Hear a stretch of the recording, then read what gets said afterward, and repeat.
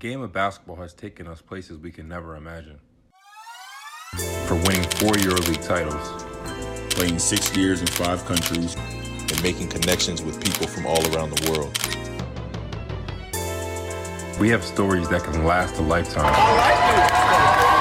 Now it's time to tell yours. When I met Michael Jordan for the first time, and still to this day, if I see him, he's glowing. It just came down to, like I said, looking myself in the mirror like, brother, do you want to play ball or not? I've never been in an environment like EuroLeague, bro. Because, living over here in Europe, bro, Kyle, we kings over this jump, bro. Right. Denver Nuggets. Appreciate y'all having us on here. Yes, sir, man. Big time. This is really dope. This is Hoop Tales. What up, everybody? Welcome to another episode of Hoop Tales. Today, I got my main guy, one of my, somebody I battled with, many times throughout this, whole EuroLeague journey. He's definitely one of the most athletic, dynamic, guys in EuroLeague history. A legend over there, in my opinion. My guy, James Gifts. James, what's up, man? What's going on, Kyle, man? Appreciate you having me on the podcast and everything. Appreciate it, man. Man, it's really big on what you're doing. Appreciate it, bro. Thanks for having me. First off, man, we got to talk about, the whole COVID-19 situation. So, kind of talk about, how you and your family doing right now, and kind of what you kind of been going through the last month or so, and then walk us through kind of like the situation in Belgrade and Serbia, kind of like, your decision to come back. Yeah, when the whole COVID-19 thing broke out, I think it started out big in China, as everybody knows, and then it started, within the basketball community, I think, touching down in Italy really heavy. And, everybody, for us, at least, wasn't being affected by it. I'm not sure how Russia, Belgrade, it wasn't there yet. Same. Spain, there was a few cases, but, a lot of the other countries weren't really having experiences that Italy was having. So, we were kind of just playing it cool, waiting to see what was going to happen, kind of like everybody else, waiting. And then I think we were going to play Madrid. One of the players from Madrid came down with it. And that morning, they released it, saying that, once somebody from Madrid, got tested positive, so they canceled the game. We flew back to Belgrade that evening. And then once that happened, it's like, all right, so now we know we don't have a EuroLeague game right now. We're not sure about, Adriatic League at the time. And so I'm sitting there talking to my wife, and the fam, like, basically, we need to wait and see a couple of days, at least see what's happening. Yeah. There, we need to make sure that we're okay. As players, we just came from Spain, we need to make sure that we're okay. So we'll see what the team says. And they were trying to practice, when we got back, because nobody knew exactly what the time frame was going to be on when games start again, which is understandable. Nobody knew nothing. Yeah. Us, we just kind of had to play the waiting game. And when I seen that, leagues were considering stopping and the suspension was going to go more than a month, and that we weren't sure when we were going to practice, and that countries were starting to close borders, my wife and I, I made the decision, especially talking to my family back in the States, what was going on. Because I have got people that are within the government as well. And they were saying that, things are going to start getting a little tight right now, so you should probably make a move if you can. And so now it's the situation, I got the family, got my kids, we're not playing basketball. When I travel to Europe, I'm not going over there to live. I'm over there to hoop. Yeah. We're now hooping. And the time, payments have stopped now because, of everything going on, which is also understandable. But, what are we doing over here? If we just sit here and then we got to be on lockdown. Fact. In the house the whole time in another country, I feel like I got more resources here in the States than I do in Serbia. I got some people that I know, but I don't speak the language. If anything would actually go down and we had to be in this situation, I would rather be in the comfort of my home in America. So that was kind of the decision that me and my family made to come back here. We stayed low.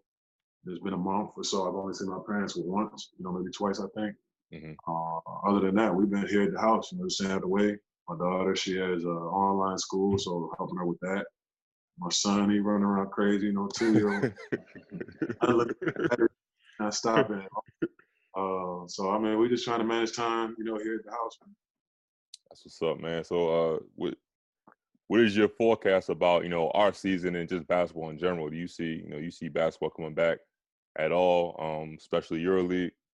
I personally believe that it will come back, more so from the business standpoint. Yeah. Because, I mean, with the losses and everybody's taking, from the business side, you see the economic value of a cancellation of a season is huge.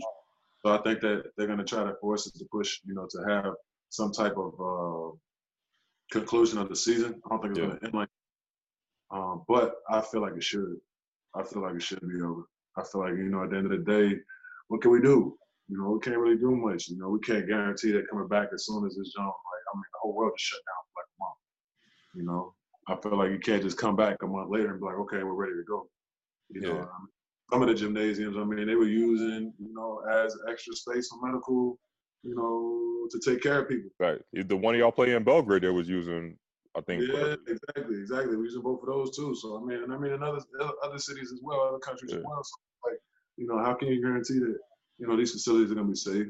How they're gonna be clean quick enough? Granted, we're probably not gonna have games with fans at the end of the day, but still, it's just the safety of the players. You can't guarantee anything. Everything is just it's the first time it happens, so you don't know how much time you really need to take to make sure that nothing else comes up or nothing else happens. So I think that it shouldn't go on, but I think that it will. Yeah. All right, so let's jump into your childhood, man. You didn't have a traditional childhood.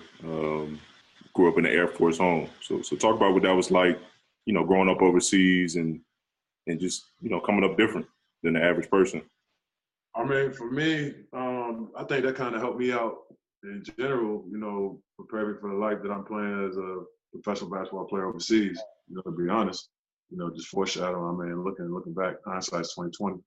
But yeah, growing up in a military family, like, my older sister was born in California. I was born in Turkey. I don't remember much of it, because I was a baby when we left.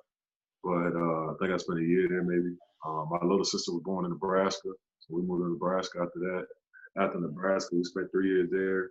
Moved to Germany. I lived in Germany for 4 years. When I came back, I moved back to D.C. I was like 7, 8 years old. I lived here ever since. And so, yeah, traveling around, I went 1st and 4th grade in Germany, like on a military air base. It's like being in America because you're on American soil. It's not like you're just in Germany. You could leave a base and you get to see Germany for what it is. But other than that, you experience life as if you're in America on those type of bases. So I went to school there. It was cool. Played soccer first. Then I got into basketball. Did baseball for a little bit. I was really good at baseball. Turned that down. After I seen somebody get hit by a pitch, I was it was over. And I played first base and I played pitcher as well too. So it was just like, that was just my thing. But once I seen that, I said, nope, I went right back to basketball and I just stuck it out like that. Love. You gotta talk about DMV, man. I know DMV is huge for you. The whole Maryland, DC, Virginia area. I know that's you and your go-go music. I know you on that. I rock that everywhere I go. Y'all see it on media. Everybody that know me know. I'm still trying to figure about this bumbo sauce, man. I'm still trying.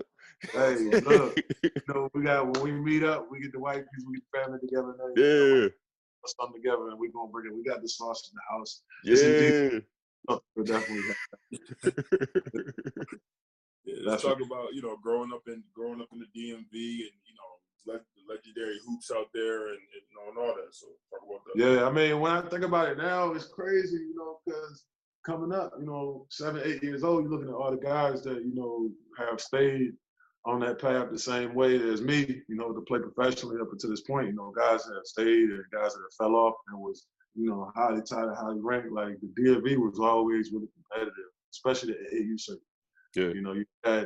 You had middle school, you had the high schools, you had those, the city titles and those things were lit. But the AAU circuits back then was everything. You had the teams in the DMV area that was always competing, but the top ones was always DC Blue Devils, or at the time it was Potomac Valley Blue Devils. But you had the Blue Devils, and then you had DC Assault, which I think is now a team takeover or something like that. I'm not sure. But, the competition was so high coming up at that age group, man, going from 8 and under to 10 and under to 12 and under. I remember going to 12 and under nationals. I think we finished like 8th in the nation. It was crazy that year. We was in Orlando. So I mean, the trips every other weekend, every other month when that circuit started up was crazy, and it was always, basketball was always a big thing in the DMV area, growing up until now. Who's your basketball influence? Who was my number one influence as a basketball player? Yeah. Honestly, I never really had one person that I say, he's the main influence of me. I'll say that what started me getting into playing basketball or even trying it out was I was living in Germany, and me and my dad, we was watching I don't know, Eastern Conference Finals or something, but Orlando, when Shaq and Penny was there, was playing Chicago, and Orlando had won. I mean, the game was crazy. They were going back and forth, back. And at the end of that game, my dad had asked me if I wanted to play basketball. Like, you want to try it out? Play? And I was like, yeah, whatever. I'll try it. I was a kid. I was down for whatever. So tried it out, and it just happened to be something that ended up sticking with me for the rest of my life. Who's your favorite DC hooper of all time?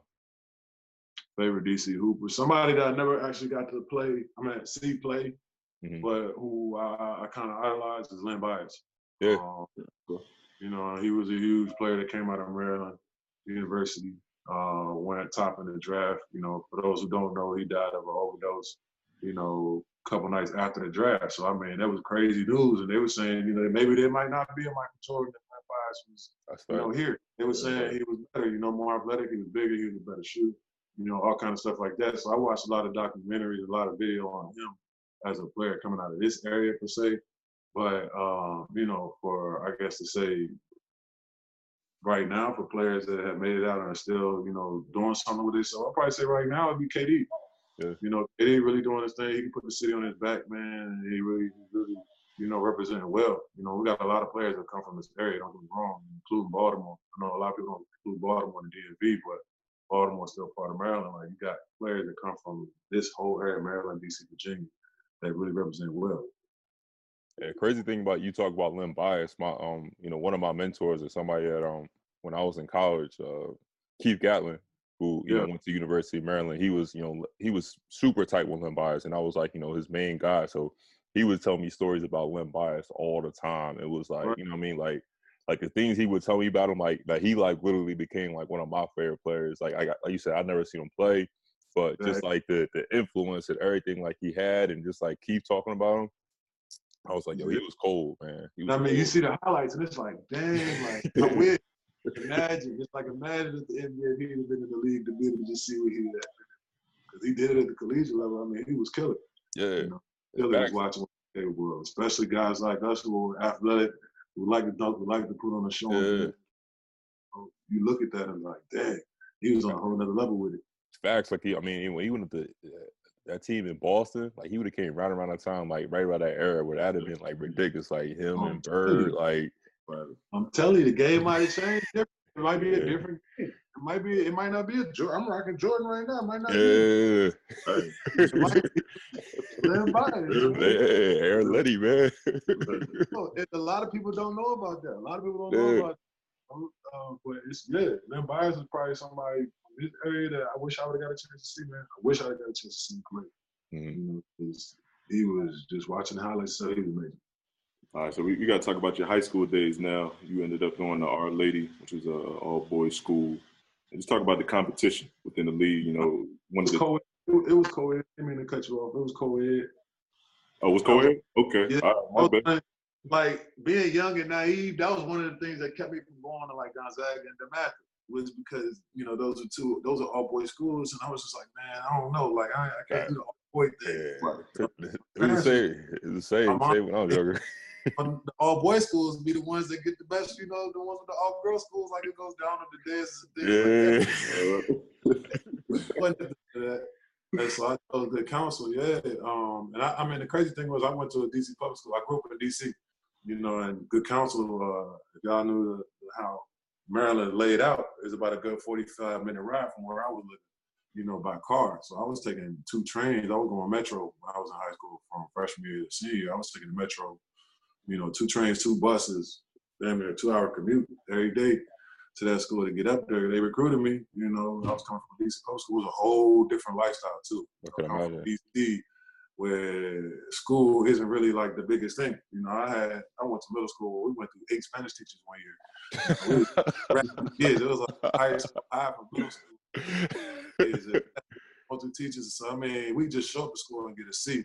You feel me? It was like that. But then having to go to a school like Good Counsel, which is a private school, one of the best schools in the country at the time, you know, and still to this day, you know, has a high graduation rate. You know, they send a lot of kids to Ivy League schools. You know, I mean, the list goes on for their resume and how good of a school it is. And I was able to go there under recruitment, which was, you know, beneficial for me. At the time, there was a guy named Amari Israel who was playing there, and at the time, he was ranked ahead of LeBron, I think, going into sophomore season. So it was there. I shadowed him, and I was like, man, this is it's lit. You know, I could see them playing. At the time, the WCAC was so lit with DeMatha, Gonzaga, you know, Paul VI. Those teams, they had so many guys who were going to all the top D1 schools and guys that was even going straight to the league from, you know, high school at the time. So, I mean, high school during that time was really competitive, you know, in the area again. You know, that WCAC schedule was one of the top schedules in the country at that time. I want to say top 5. Yeah, definitely. That's something I was going to ask you about. Like, who was some of the hoopers in that league that you came up with? Yeah, McDonald's All-Americans, everything. Guys that played in Jordan Capital Classics. You know, those were the games everybody wanted to play coming out of high school before you were to college or you made the trip to the league. We had a lot of guys coming out here that were doing that. You have any memorable games, like a game from high school? Yeah, from high school. The one game that I found out that Maryland was actually coming to recruit me, you know, like when I went to high school, I was so oblivious to like how things work. You know, I didn't know how to get to college or how to get to the league. You know, I like the NBA. I watched it. I was like, dang, I want to go there one day. But knowing all the stuff now, I didn't know none of that stuff. I liked basketball because it was fun for me. It kept me out of trouble. That was the main reason I played basketball. And I just so happened to be good at it, or I got better at it as time went on. But I never did it in my mind thinking like, this is my goal, this is where I'm going to get, this is where I'm going to go. You know, I want to get there, this is how I'm going to do it. I had no plan on that. You know, my parents weren't aware of that. They just wanted me to get a great education. They said, shit, if you use basketball, get there, we don't got to pay for it. Why not? Mm-hmm. Yeah. So, you know, that was kind of my thing. So with the high school thing, I don't know. It was different for me. It was different. It was real different trying to figure out, you know, how I was going to try to get to where I ended up coming to Maryland and stuff like that.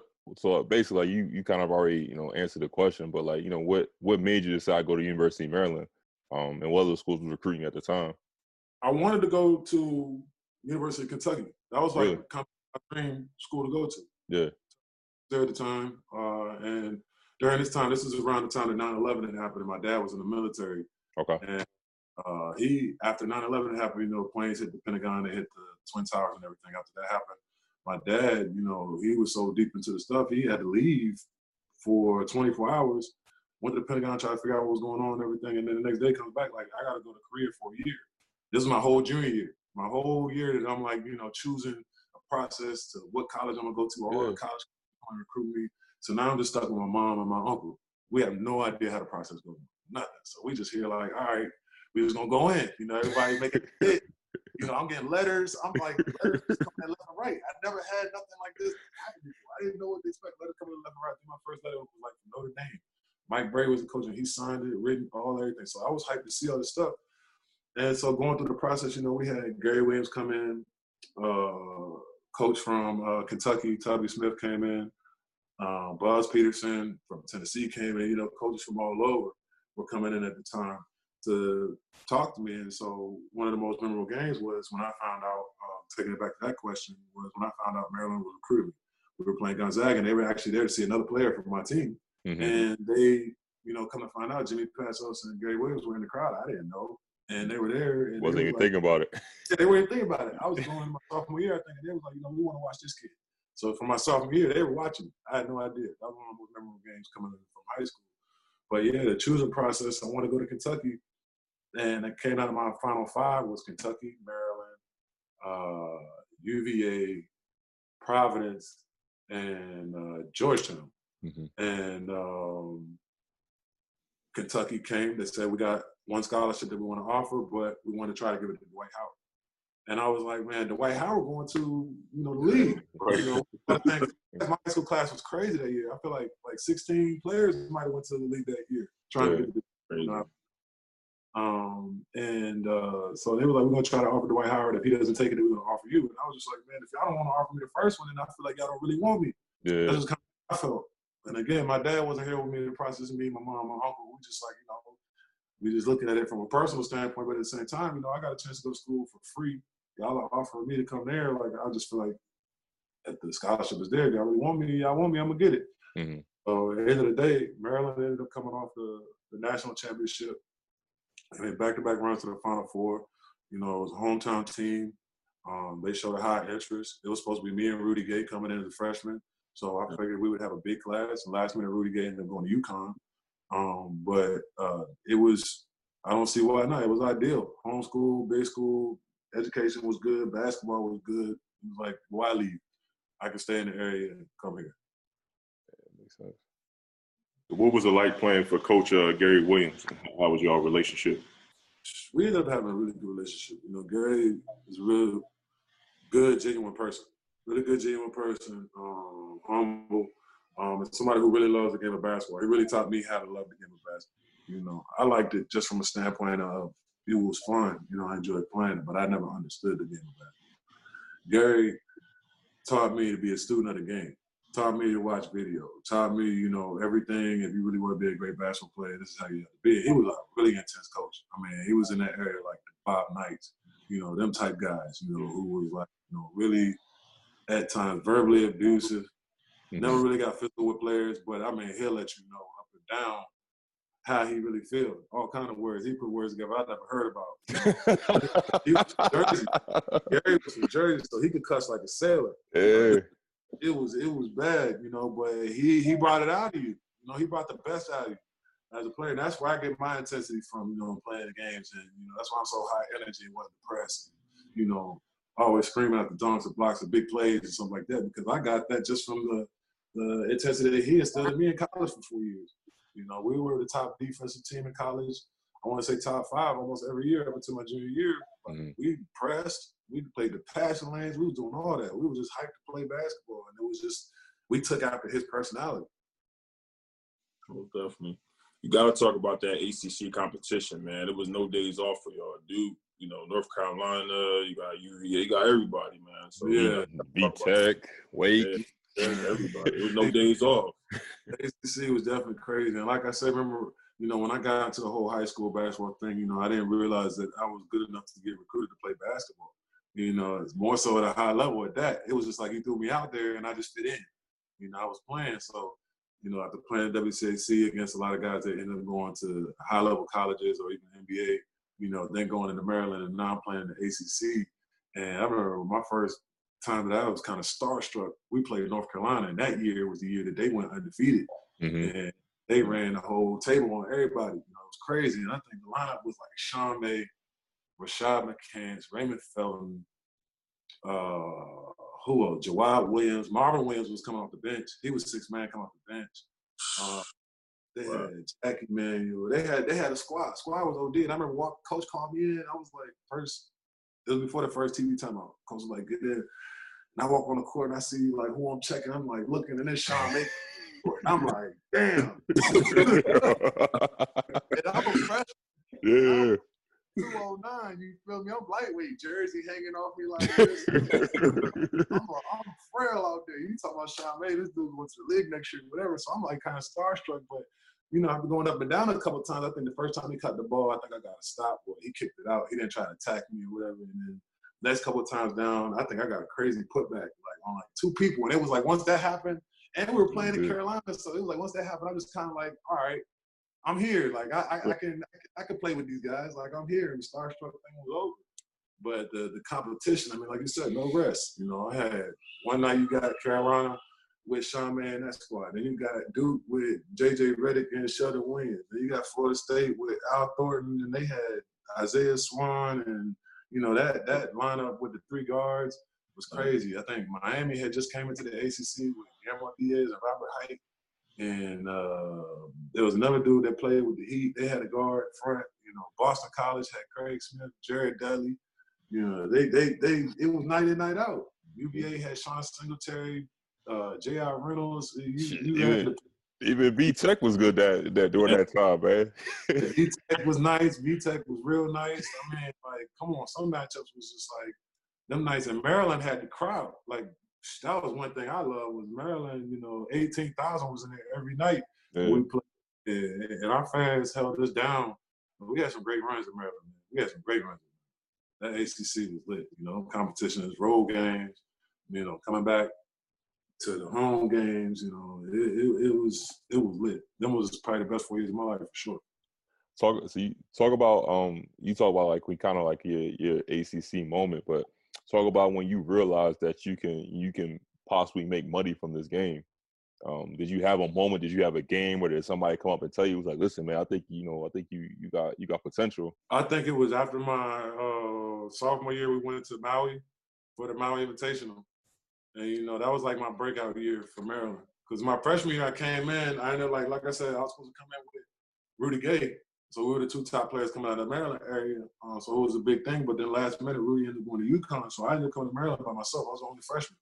And so coming in there, you know, the year before they won the ACC tournament, they had John Gilchrist, DJ Stradbroke, Mike Jones. Mm-hmm. You know, they had, Kenny Beckwith. They had a huge, you know, lineup. A lot of other guys, too. Huge junior class and, you know, a few seniors that have been there since the championship run.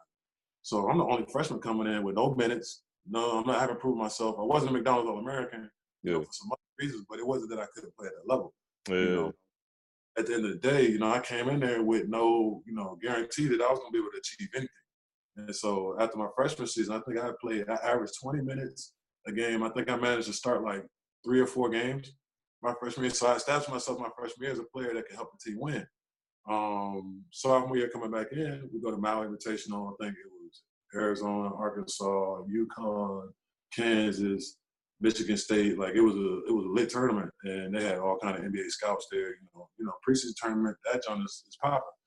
And so I ended up having a breakout tournament that year, and that's when I started getting a lot of buzz about, you know, you possibly go to the NBA and all this and everything. And after that season, I feel like a lot of guys made their push to go to the NBA. Chris McCray, Travis Garrison, Nick Cannon-Medley, like those guys did it. Williams had pulled me to the side of the season. Was like, yo, James, you just try to come back next year. You know, next year you'll be a junior. It's gonna be a really big year for you. I think we'll have a great time, and you know, it'll be good for you. I don't think you should try to go to the NBA draft. And I didn't think nothing of it. I'm like, I'm sitting here, I'm not unpacking my dorm room. Like, right now, I'm thinking the league is terrible. If I think back on it now, maybe I should have tried. I had no idea. You know? Today, you know, that just wasn't my mindset. Again, I wasn't there. I didn't know how you got there, what the ways were to do it. It was just like, okay, I'm in the moment right now. Maryland was what it was. It was one of the top schools in the ACC, one of the top schools in the country. You know, I was enjoying the moment. Yeah. I was enjoying the moment.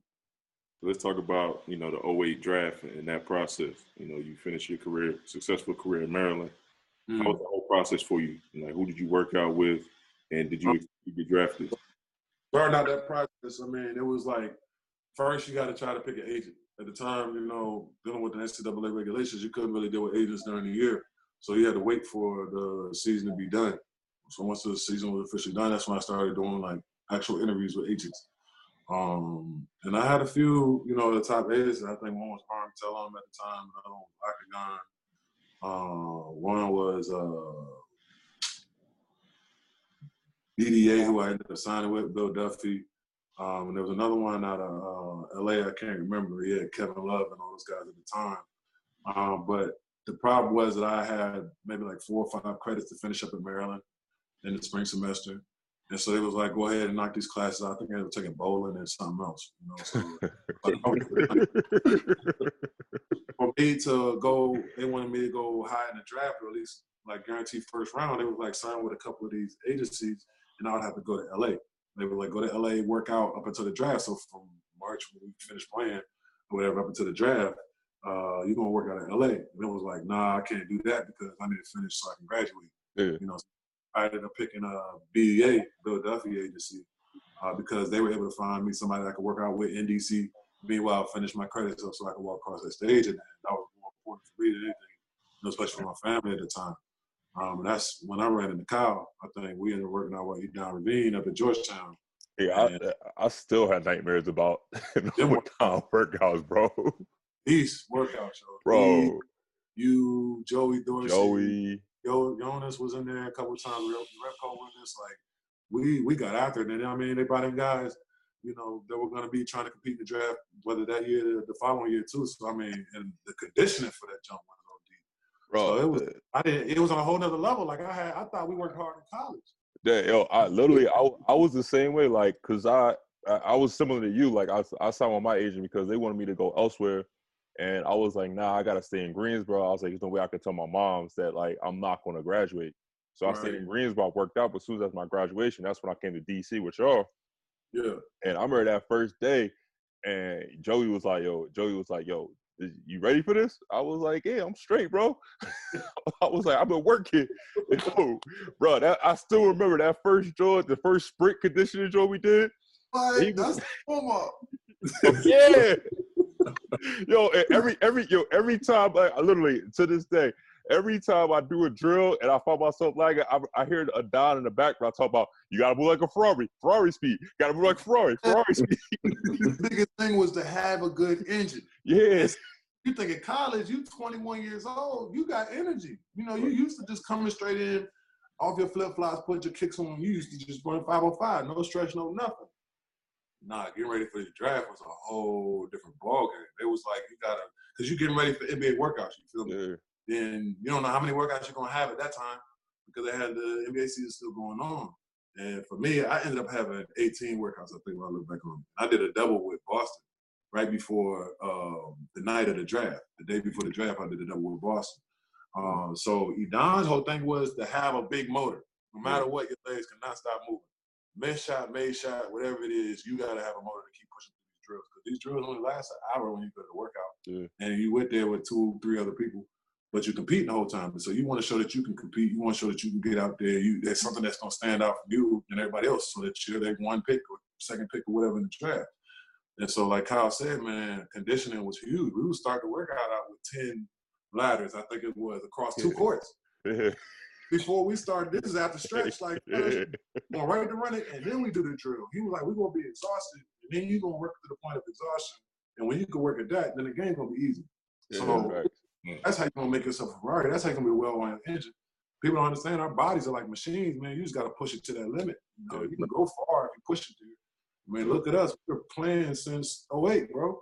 This 2020. It's crazy to think about it, bro. It's crazy. That's crazy. We were machines, man. You know, God, you know, willing, no injuries and stuff. We can keep going and keep going. Wheels fall off if we need to. But yeah, getting drafted was, you know, it's crazy. That evening going in, like I said, I worked out for 18 teams. I wasn't gonna go to New York and sit in the green room, so I sat at home, had my family come, and some friends. We just had dinner there, watched the draft on TV. My agent was there, and I think going into the draft, I had Toronto on my radar. Toronto said that they wanted to draft me. I think I don't remember what. I think they had a lottery pick and then they had a later pick in the first round. And they ended up picking Jonas Valanciunas, and it was somebody else. And right after the pick, they was like, "We want you to go undrafted. When you go undrafted, we got a contract. We got a spot for you. We'll pick you up. We got a spot for you." And I was like, "Man, that wasn't the deal." Like y'all I wanted to hear my name. Y'all reneged. Yeah, y'all kind of reneged. And it was like, as soon as the pick happened, I'm sitting there waiting, like looking at the TV, like.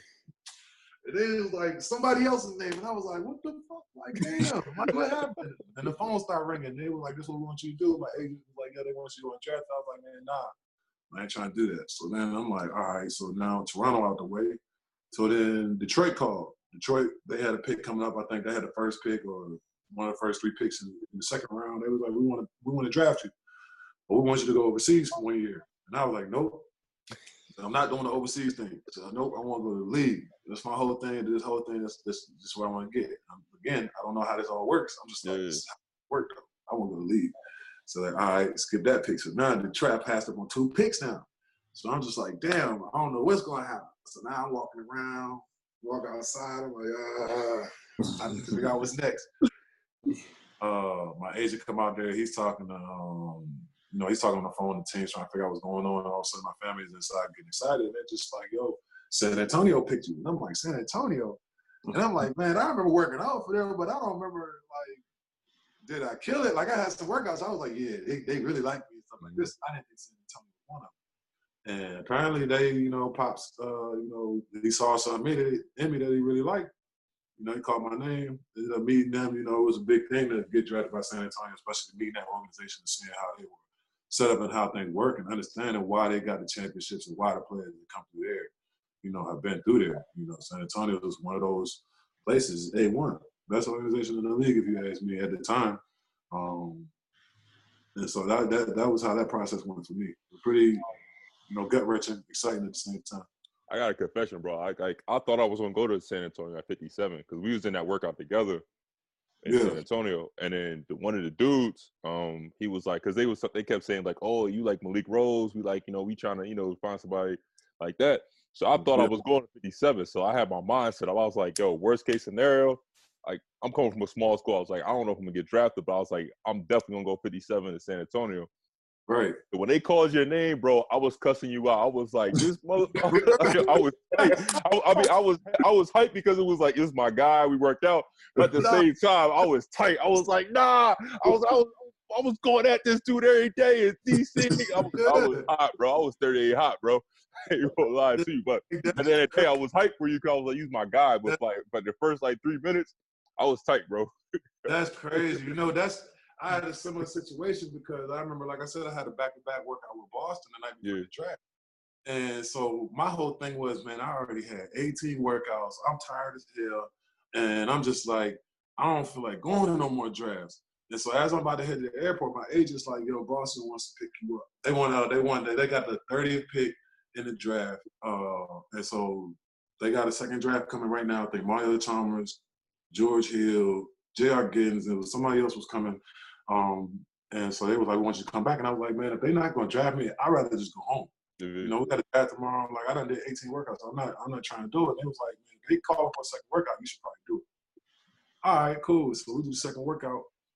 Somebody ends up getting hurt in the very beginning. And so J.R. Giddens don't got a matchup.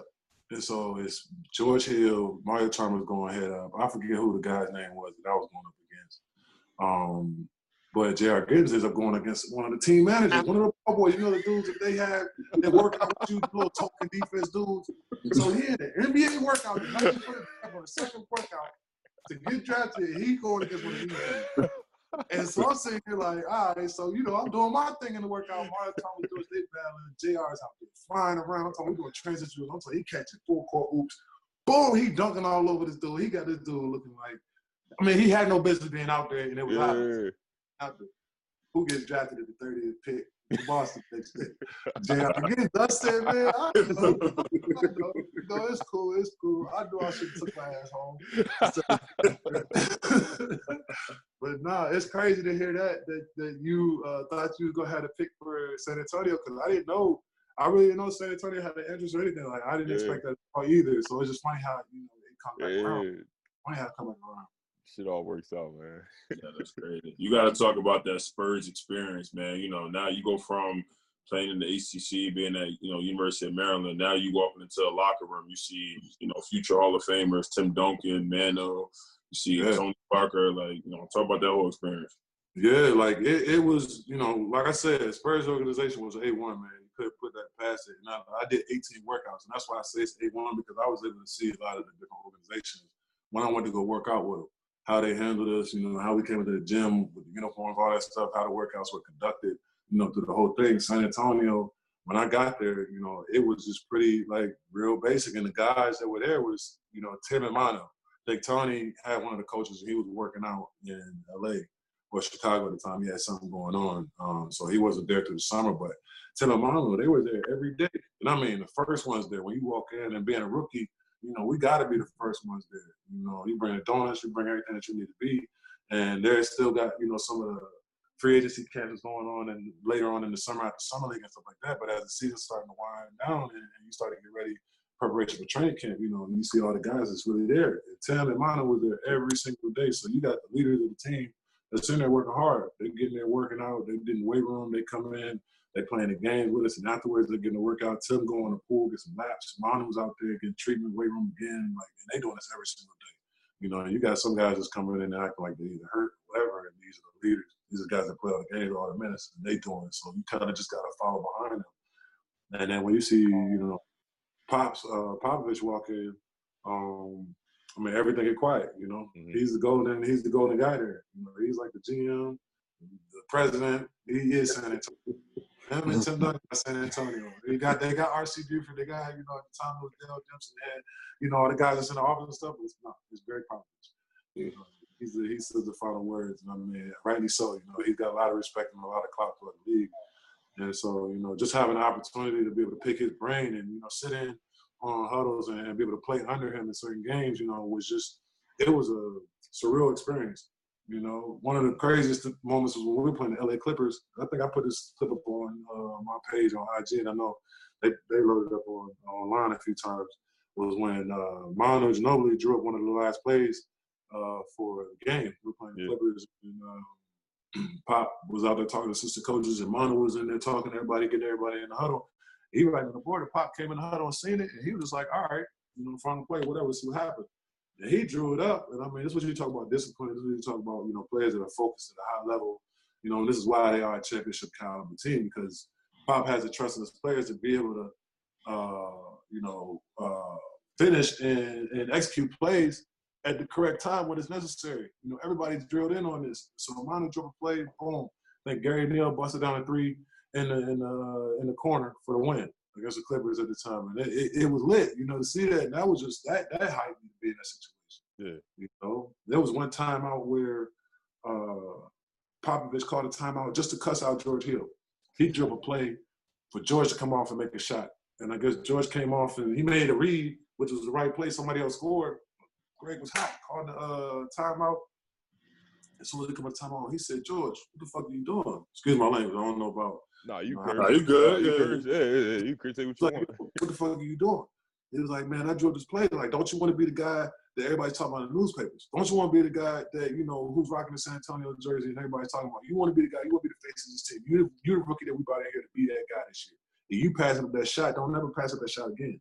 And when he said that, man, I got hyped. I was ready to check in. I'm like, I said, yo, you got me hyped. He out here playing. You got Tim, Manu, like I said, Tony Parker.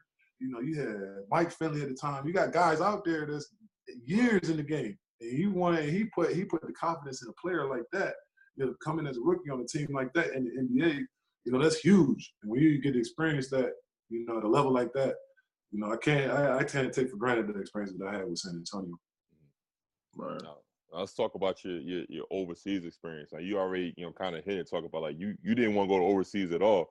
So talk about, you know, kind of how that happened, how you ended up in Biella, Italy, and, you know, what was that initial experience like for you? Like, you know, what did you know about overseas basketball up to that point? Nothing. Knew nothing about overseas basketball. Like I said, I had my dad was military, so I traveled a lot as a youngin'. But I was in school. I wasn't working anything. I wasn't living on my own either. I was with fam. So now this time around, I'm on my own. Whole different country, whole different aspect. I don't know what's going on. And San Antonio was like, look, we want you to go to Italy. They said, we want you to go over Europe for a year. And I'm saying, like, damn, like, I just turned down Detroit for this. If I didn't know y'all would have did this, I'd have said, y'all too. Like, I can't get away from it. I can't get away from it. That's what it got to be. So it was just like, okay, so San Antonio said, we got a perfect plan for you. You know, they kept my rights. It was like, we got you situated. We got a team set out for you, contract set for you. So you don't have to worry about nothing. And we're going to monitor you. They set the whole situation up for you? Everything. Oh, wow. Set up everything. Wow. It was like, you know, we found a perfect team for you. You know, this is going to help out where you're going to be able to get out there and play. Like, we were a team that wasn't expected to go. They expected us to actually drop to the second division. We were in first division. They expected us to drop second division. They didn't expect much of us, you know. But we had guys like Reese Gaines, who was at Louisville. We had Joe Smith, who was a guy, I want to say from Alabama. We had Jonas Jerebko. We had Greg Bruner, who came from Iowa. You know, we had a solid team. And we had some solid Italian players, Pietro Adidori, you know, some real solid Italian players. But they just felt like our team just wasn't that good, you know, to compete at that level. So I had no idea about international basketball at the time or any of that. So it was like, okay, you know, I told Pop, I was like, man, I'm ready. Like, I'm ready to come in now and play. I don't want to go overseas. Like, don't do that. He was like, nah. Once you get a year of experience when you playing and you really get the feel for the game, learn how to play the game, and then we're gonna bring you back in next year. So I'm like, all right, I just kind of had to take it. That's what it was. So go over to Italy, get there. It's training camp. We get there early August. It's training camp, so we out there, and I'm sitting here like, pull up. It's a small city. I think the other half maybe like 60,000 people, 70,000 people.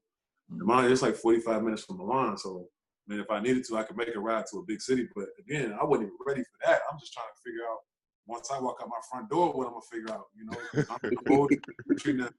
So I'm like thinking about getting on the highway. I ain't even thinking about getting in the car right now. It's just like, think about food, understanding the language. And it was okay because Italian is like kind of similar to Spanish. So I kind of was able to get around and understand a little bit early on. But just the style of play of basketball, I had some good veteran players that kind of helped me understand, what basketball in Europe was like, because it's less possessions. NBA is 12-minute quarters, 48-minute games, Europe is 10-minute quarters. They don't have one guy on the team that's getting up 20, 30 shots. You have team basketball, that ball moving, and, the best players within the offense is usually finding the scores. But, it's just not – it's not like the States. It's different. It took me probably like 2 or 3 months to kind of really adjust to the style of playing in Italy. And it got to the point where I think the coaches were asking me, like, yo, are you even happy here? Like, you want to be here? And I was just like, yeah, like, I'm just trying to figure this out. Like, and I'm here by myself. I'm by myself. My family here. My family not here. I'm coming to practice. I'm trying to figure this all out, And so a lot of my play, because I guess I'm coming from the draft. I'm not in the NBA where I want to be, so I'm dealing with a lot of this stuff. The fact that I'm out in the league, the fact that I'm over in a whole other country, the fact that I'm playing here, I don't really understand the things, but I'm not playing bad. I guess it's just I wasn't playing how they expected me to at that time. Mm-hmm. And then around November, December, I think I just broke through that wall. And they just started to roll for me. I started playing really good. San Antonio, Greg Popovich came in 2 or 3 games. R.C. Buford, the GM at the time, had come to a few games, see me play. And I was really putting up good numbers, and, we were really doing good. We finished in the top 8 at the end of the regular season. We ended up beating Rome that first year when Brandon Jennings was there. Yeah. They had a squad, too. They had a squad. They had a big mob, yeah. And they were EuroLeague that year, but, yeah. I mean, this was Italy. And we beat them in the first round of the playoffs. And so, like I said, they expect us to go to the second round, second division. We ended up making the playoffs, getting Rome out of there, who had a crazy budget. One of their players made more than our whole organization, So we made something big happen. Next round, we ended up playing Milan. And it got to the point where we were like, we had some battles during the year. So guys were like, we really could take Milan if we want to. But, we've been here all year. We done got our bonus. We got a bonus to be here right now. Let's get back to the crib. Let's just celebrate. So I was like, all right, cool. I'm ready to get back and celebrate, go do summer league and get ready for San Antonio anyway. So, I mean, that's how we finished the year out. We let Milan roll on and ended up being Milan Siena in the senior in the finals. And then I think Siena ended up winning that game. Siena was running things in Italy that year. Yeah. But yeah, that Italian experience was cool. The food was good. I got to travel to Rome, Naples, Milan, Florence. Italy is dope. For people that haven't got a chance to visit, Italy is So, obviously you had goals and plans to go back to San Antonio and join the Spurs that next season. But you had, with Locomotive. So how did that come about? Did so I come back, do the summer league thing, get ready for training camp. And the day before training camp, man, I lie to you not, we doing testing, like shuttle run, vert test, conditioning tests, all that stuff. The final preparation stuff that you do, show that you're ready for camp, get ready to sign and everything. And we doing the shuttle run, 60-yard dash, and I'm racing George Hill. First time around, me and him neck and neck. And I'm like, I told George, like, I could burn you. I think I can get you as a big. That was like, I use that as motivation. Me and Kyle, like, when we get on the guard, we like, it's time. Every time I'm in drills, every time I'm in practice, every time I get a chance to go against a guard, especially if I think he's the fastest, if I think he the best one-on-one player, I'm like, let me get them ones. So in this race, it was me and George. So first time me and neck and neck, he win. And I'm like, man, I'll get you the second time. So we burning it out, neck and neck. As I pushed to the finish line, dog, I tore my quad, bro. Complete tear. Boom. I'm out 3 months. And so now I'm sidelined. They start training camp the next day. And I'm just like, damn, everything that I worked for all summer long, and I'm ready. Like, I'm here. I'm sitting here on the table questioning my shit, like, am I all right? Or am I going to be able to play basketball again? You know, San Antonio, they was like, man, I had to stay down there for like 6 weeks. On crutches, I couldn't leave the hotel, or not couldn't leave the hotel, but I couldn't do anything. I had to stay on crutches for 6 weeks. So I was doing rehab and stuff during that time. So for 3 months, you know, I'm out of commission. And as I started getting myself back into playing mode and being able to practice and pick up a ball again, they give me the opportunity to either play with the Austin Toros at the time, which was the D-League affiliate, or go back overseas. And so when I look at that time, D-League, I think, was making $15,000. Yeah, man. Be $20,000. That's before tax. Yeah. You know, and Down then, yeah, and I mean, Locomotive or just in general, them contracts over there, 6 figures.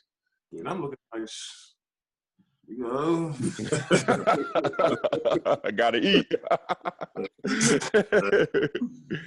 So we got the same deal on the table, right? Next summer, you know, I come back, we got the same thing, right? We try it again. All right, cool. I'm going Locomotive. I'm heading out to Russia.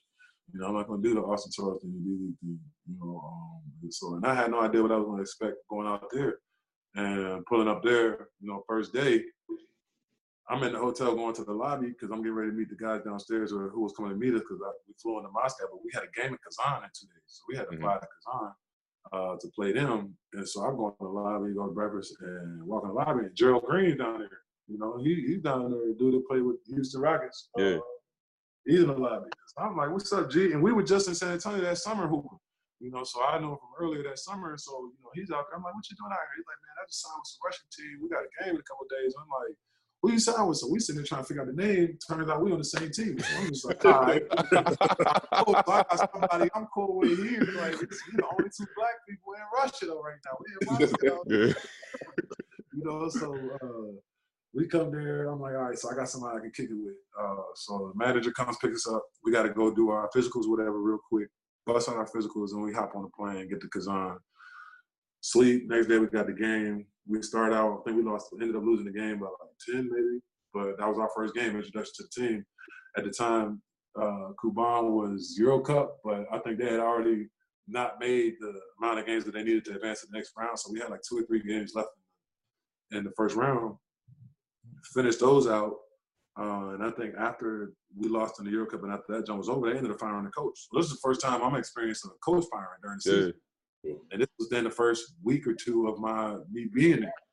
And so I'm like, damn, we wake up, go to breakfast, and coach just comes in and was like, man, I just wish y'all to have a best season. You know, y'all can have and everything. You know, good luck and everything. You know, I see y'all and whatever. I'm like, where he going? We got a game today. He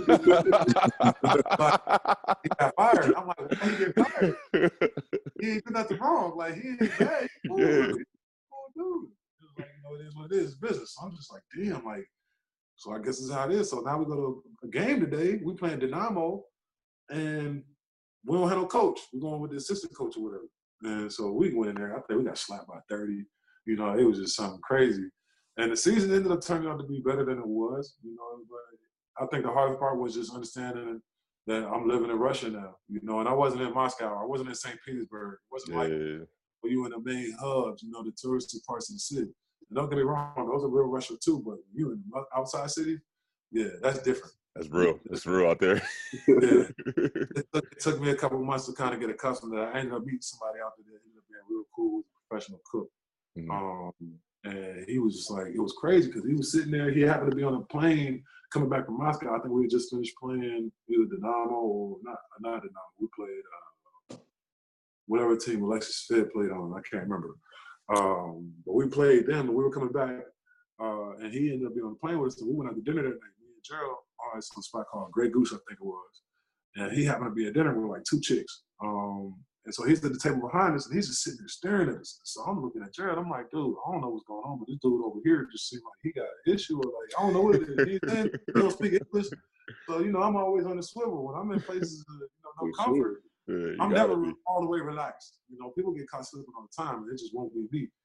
And so he actually gets up, he walks over, and he's like, excuse me, you know, English was perfect. He was like, I got a question. He was like, I just want to know, is it possible I can come and sit here and just talk to you? So me and Gerald look at each other, we're like, all right, what's up? He was like, so I was sitting on the plane with you guys, seeing that you guys are basketball players, now I'm sitting here, and you guys are actually speaking English, so I want to have a conversation because I never had a conversation with guys like you. And so I'm sitting here like, you know, what you mean? Right. The flag went up. I didn't want to say it, but like, you know, two black guys. Yeah.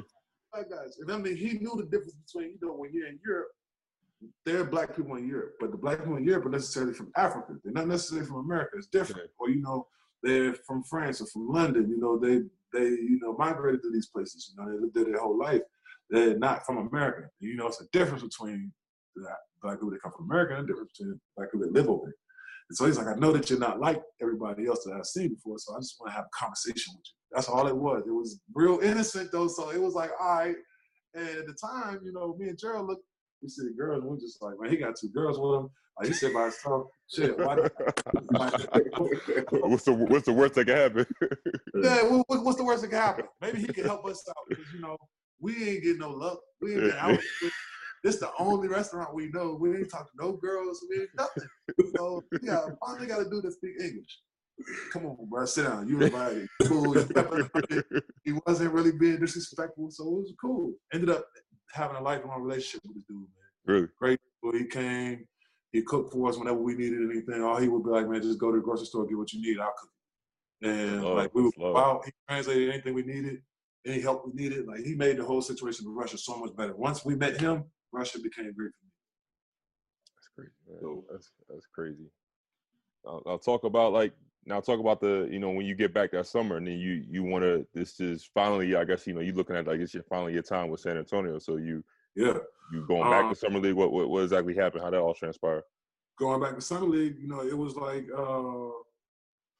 I came in, I was hyped too, because I'm like, you know, first year, boom, got hit with a double whammy, wasn't ready for that. It was like, wasn't ready. Second year, got hurt, wasn't ready for that, didn't plan for that. Third year, I'm like, all right, I'm Gucci. Like, I done did my runs, it's my time now. You know, San Antonio didn't pass it back around. I done did what y'all wanted me to do, and I had the season y'all wanted me to have. You know, what's up? So going to Summer League, I'm hooping. First game, I think we played Atlanta.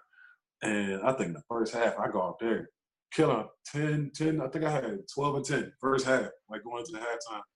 And last play of the half, Jeff Teague is driving to the basket, and I'm going to go catch that shit off the glass. And so when I'm going, one of my guys comes to try to take a charge on Jeff, and as he goes up, he takes me out. As I'm going for the block, I come down, boom, mess up my wrist. Right. So now I'm like, Summer League, don't get to play. That was the first game. That was the opening game of Summer League. Don't get to play Summer League. So now it's like, all right, now I just got training camp. But I got to go back to San Antonio and get my jump checked out. I didn't have to get surgery. I didn't break it. But I had to chill out for a couple of weeks. So then, now all I really got is the free agency camps that they're coming along, working out every day. They see me, we in there hooping. I mean, the game's going on. We competitive. Go through preseason, training camp. Boom. And I played really well in all the games that we played. We played Miami when LeBron was there. Played, you know, against Carmelo. Played against Yao Ming when he was in Houston. That dude is so huge, man. I remember checking. Marjanovic is big, dude. Yeah. Yao Ming, like, nah, I came up to his shoulder blade, like his lower part of his shoulder blade. Yo, it's like, it's crazy. So, you know, I mean, I got a chance to play in these games. And so I'm thinking, like, all right, it's my time. And I'm talking to my agent. They're like, you know, you're doing really well. You play. They're saying that you're the best performer right now in the training camp. Keep doing what you're doing. It comes up to the contract I signed. If I'm there opening night, my contract is guaranteed through the whole season. And so we played OKC in San Antonio. And so now I'm really thinking I'm about to play because it's KD, Jeff Green, and Russell Westbrook, you know, James Harden, but mainly because KD and Jeff Green. And I'm like, yeah, this is some hometown stuff. Yeah, you know, it's your peoples. Yeah, this is my peoples. Like, we hoop during the summertime together. So this is some bump. Like, it's preseason. Yeah. Like, you ain't got to prove nothing. All right, first quarter, I get it. Let the stars play and all this stuff. But they hooping out there. So, like, let the young guys get it. You got some young gunners right now with me, George Hill, Alonzo G, Malik Harrison. Mm-hmm. Like, you had some guys that really wanted to get out there and get after it. Some young dudes that DeJuan Blair was there. Like, they really wanted to get after it. And so I didn't see the court, bro. Didn't see the court. And I'm sitting there like, dang, like, I kind of took that personal because, you know, the OKC beat the hell out of us that game, too. And Jeff Green, Russ, KD, they laughing, dunking that joint, hit threes, all that joint. I'm just like, man, I'm supposed to be out there getting after these dudes. Like, I feel like I can really run with them. Right. And so after the game, we come the next day. I think we had one more game. I forget who it was, and then the next day was gonna be opening night. And so we go to shoot around. And right at the shoot around, they hit me with the Coach Pop want to talk to you. And then in the office, so I'm like, all right, cool. I'm gonna go holler at him real quick. And it wasn't Coach Pop. It was actually Chad Forcier, which was the player development coach at the time. And he was like, we think that you've been really good for us at the time and all that, but at the same time, we don't have enough space. Like, it's a numbers thing. It's not that we don't want you. It's not that we don't need you. It's that we don't know where we can play you because we got like 6 bigs at the time. I think it was Antonio McDyess, Theo Ratliff, Tim Duncan, Matt Bonner, DeJuan Blair had signed because he was their first round draft pick, and it was somebody else. So they already had 6 bigs. And so he's like, where are we going to play you? Like, where are we going to get you minutes? So, at the end of the day, it's not that we don't want to sign you. We want to put you on the D-League squad and go with the D-League thing again. We want to put you on the D-League squad, and we're going to move you up throughout the year. Somebody get sick, somebody get hurt, somebody get minutes. We're going to move you up throughout the year, all this stuff. And in my mind at that time, I'm sitting here like, dog, I done did 3 years back and forth with this jump. Like, I'm wasting time because I feel like I could have been with anybody else. Yeah. The teams that were talking to me as far as like, and at the time it's illegal to do, but teams was like, I had a couple teams who was seriously like, yo, what is San Antonio gonna do? Because they're not gonna use you. Get your rights traded, and we're gonna sign you. Yeah. And so I'm like, can't really legally do that, until the team to release me so that I can go to you, but we can try to figure out what to happen. Yeah. And then so, at the same time for you probably too is San Antonio. So you like San Antonio like the top of the top. So like you like if I could hoop for San Antonio, like right, I'm gonna go anywhere else. And meanwhile, I'm in camp killing. It's not like I'm not playing good, and I'm not one to toot my own horn. I'm not that type of guy. I'm humble when it comes to this stuff. But I really was making it known that I could play at this level. I could play with these guys, And so they was like, we want to do this. So I was just like, man, at that time I was like, no, I'm good. I'll figure it out. Like, thank you. I was kind of salty. I probably was a little unprofessional. And at the time I probably should have took the D-League thinking maybe it would have worked out a different way. I don't know. But I was like, thank you for the opportunity. I appreciate y'all, letting me come here and be able to, show off my talents and try to do what I can. But, no, thank you. I'll try to figure it out from here. And so it was just like, damn. So, I left the gym. I'm hot. I'm thinking, like, we had a game that night. We had a game that night, and the next day is over in San. So I just got an apartment out there thinking, I'm about to be out there for the year. Just something low-key, nothing crazy. And when that happened, I'm like, damn, what's next? So I hit my agent. And my agent, the sick thing was right before shoot-around, my agent was like, yeah, they saying that you doing really good. Don't worry. Keep doing what you're doing. Everything all right. Talk afterwards. You're ready for the game tonight. So I even went in there thinking everything was cool. So coming out after getting that call was just like, damn, like, so what's up? That's when my agent hit me with they was like, just wait around for a couple of days. We'll figure something out. So I'm at San Antonio chilling. Get a call. Partizan wants me to play. For them team in Serbia, Belgrade. I didn't know nothing about it at the time. I was just like, whatever. I need to hoop, and I need to get out of San Antonio. Like, I don't want to be here right now. Just get me out of here. And so at that time, it was like, all right, we got to fight for you the next day.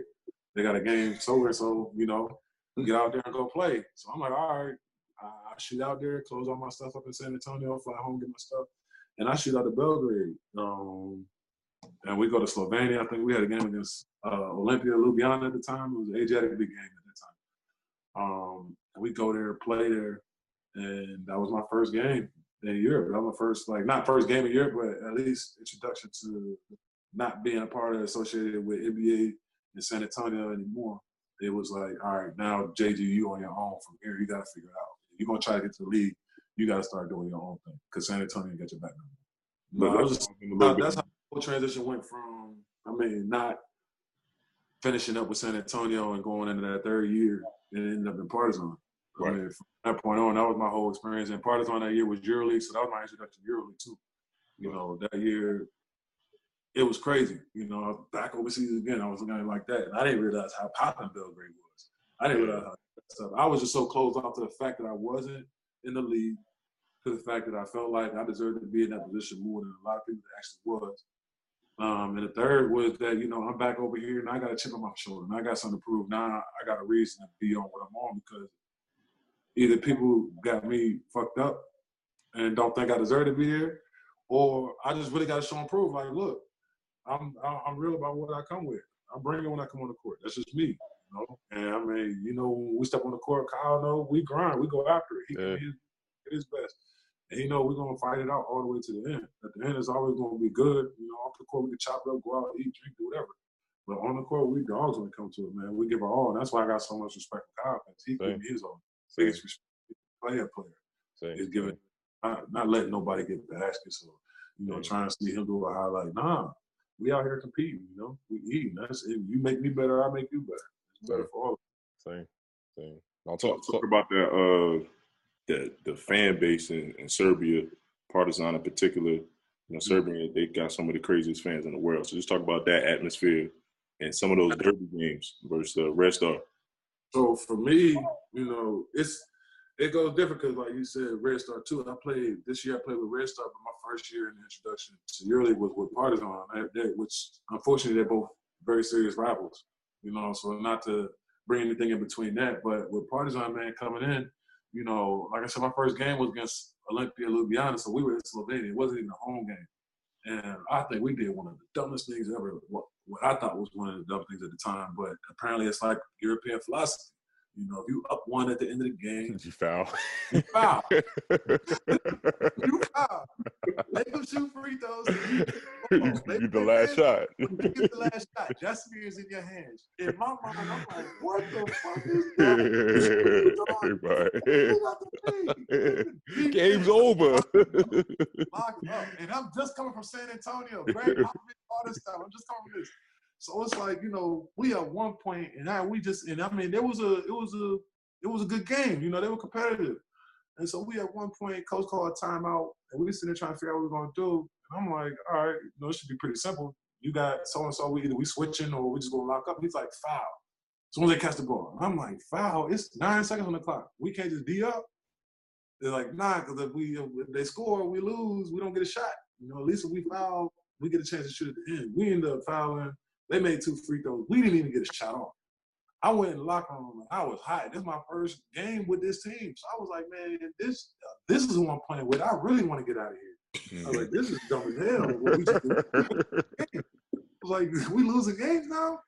And so, they really tried to explain to me, like, that's how they do things in Europe. So that was a hard pill to swallow, but I had to accept that. So coming back into Belgrade, I'm hitting my agent because we got to practice for about a week because we ain't had no games. This is when EuroLeague was the old setup where they had group phases. And so we had like that week, I think we had free. So Belgrade is cold, snowing. I don't know nothing. My teammates ain't really trying to go nowhere. They all like, no, we got practice in the morning. And Belgrade, Serbia is just one of those countries where basketball is real military style. So everything is real. We practice every day, 2 hours a day, morning and afternoon, tape, all that. So we getting after it. So I'm just like, I'm just coming from the league. So I'm like, man, I'm not doing all this. So now we practicing all this. And I'm hitting my agent like, yo, you got to get me out of here. Like, this shit sucks. Like, I don't want to be here at all. Like, the team, we just did some dumb ass last game. This city, I ain't figured out the city. My teammates ain't trying to do nothing. And so I'm like, all right. He's like, just wait on, hold on. We're going to figure it out. First EuroLeague game come, we played Maccabi at the crib. And Maccabi, like, is a big team at that time. I didn't know much about them, but they was a big team. So, Partizan fans, we in Jalapeno, they show up. I'm talking about 2 hours before the game. That whole thing is sold out. Fans singing. They got these papers that's all big black and white construction pieces of boards, and they just hold them up. And so I'm looking at the crowd like, what the hell is going on in here? Like, I never seen it like I went to Maryland. Like, the fans there was crazy, but I never seen nothing like this. So they in there, like, singing, chanting, going crazy, big game. You can't even hear. Like, we can't even have a real conversation because it's so loud in there. And so the game goes on. I think we ended up getting slapped by a 20-piece. They beat dog mess out of us. And so I'm pissed off that we lost, but it was lit. Like, the atmosphere was just crazy. I'm like, all right, I never seen nothing like this before. Like, this is dope. Going to the locker room, coaches cussing us out, and the fans are still out there. They're still singing and chanting and all that stuff. And so they're so loud that the coach can't even really do the in-game speech because this is over. So he's like, man, they want you to go back out there. I'm like, go back out there for what? Man, it's like 15, 20 minutes after the game. We go back out there. It's full. Nobody left. Nobody left the team. And they still in there singing. Like, the guys are translating it to me like, we love you, we do this, we do that. And I'm just sitting here like, damn. I know fans that be like, man, fuck y'all lost by 20. Y'all some trash. And it was like, I mean, but they really showed love. And so it was like, dang, this is dope. From a basketball experience, that was dope. Yeah. To even see how that was, like, not a fan left the gym. It's still sold out. It's smoking. They got flares. They singing. They chant. Everything. Got the papers, flags, everything. I'm just like, this is crazy. So after that, I'm just like, shoot, I'm going to figure out what's going on. I'm going to try to go out and see. Went out.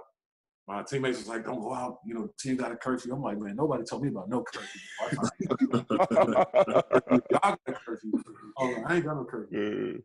Ended up going by myself, Belgrade. Found out Belgrade is one of the most popular cities ever. It's different, man. Belgrade is a different level. And so after I figured out that the games was how it was when we played Maccabi, and that the nightlife is how it is, I hit my agent back like, yo, I'm cool. I'll figure it out. And so that ended up being like my best year. You know, EuroLeague-wise, coming on the scene like that, I think I ended up missing the Defensive Player of the Year vote to Diamantidis, who at the time I had no idea. I had no idea about the EuroLeague circuit at all. This was just like, you know, you throwing me in the fire. I'm just figuring it out. I ended up coming in second in votes, I think, behind Diamantidis for the Defensive Player of the Year that year. We ended up making the top 16. We didn't make it out of that group to go to the playoffs, but, you know, for Partizan's level, we had a great year. It was a good year, and I played with Jan Vesely at the time. This was before he went to the draft with the Wizards. I played with him, Nate Jawai, Oliver Lafayette at the beginning of the year, and then they got him out of there and brought in Curtis Gerald. You know, I had a lot of the Serbian guys that are playing now in EuroLeague who are some of the highly touted guys. You know, so we had a good team, you know, good vibe in that year, which is huge. We won 3 championships, won the Adriatic League, won the Serbian Cup and the Serbian title. Like I said, top 16 in EuroLeague. It was a successful season for them. It was cool. That year was popping, man. No, that's love. That's love for sure. And I know after that, you went through Fenerbahce and then Malaga. But this is a huge question that, you know, I heard rumors about this and I didn't really know what went down. And I always want to talk to you about this. But I want to hear about that player-to-player trade that happened that ended up sending you to Panathinaikos. So I want you to, you know, talk a little bit about that. Yeah, so this one was crazy because, I mean, you know, you hear about trades all the time, like in the league and stuff like that. Players find out all the time, you know, you get traded, but you never heard about it in Europe. And so at the time, you know, I'm in Malaga. After I finished my season at Partizan, I went to Fener because it was an NBA lockout. So I had a chance to try to make my push because of the season I had at Partizan the year. I wanted to go to the league. NBA lockout happened, boom. So didn't know I ended up signing back in Europe. Went to the Fener, finished that season out. Didn't really have such a great year. So going to the summer trying to figure out what my next move was going to be. Malaga comes online. So I ended up going to Malaga in Spain. It was crazy is I had to pick between Malaga and Panathinaikos. Panathinaikos called me that summer. Diamantidis called me that summer and was like, yo, we want you to come. The coach was like, man, we think it would be big for you to come here. So I was like, man, Panathinaikos, like this is one of the big teams, right? Like, I didn't know nothing about it, but I started doing research, and then I found out the coach had left. Obradovic started that he had retired at that time, and like 10 of the players from that team had left. And so I'm saying, like, dang, like that's a huge opportunity to go play with Diamantidis. But now I don't think it's the same team because the coach is gone and all the players are gone. A couple of them came back, so I'm like, maybe I shouldn't do that. I think I'm gonna stick with Malaga because at the time Marcus Williams that went to UConn at point guard, he was playing there. And I was familiar with him and a couple other guys that I knew. They had a good team, ACB. You know, if I felt like if we lost in EuroLeague, at least we still had ACB to stand on. And I was still trying to make my run back to the league at the time. Mm-hmm. So I was like, that's just, for me, my career, I think Malaga would be a better move. So go to Malaga.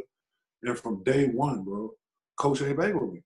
And apparently I wasn't his pick. I don't know why.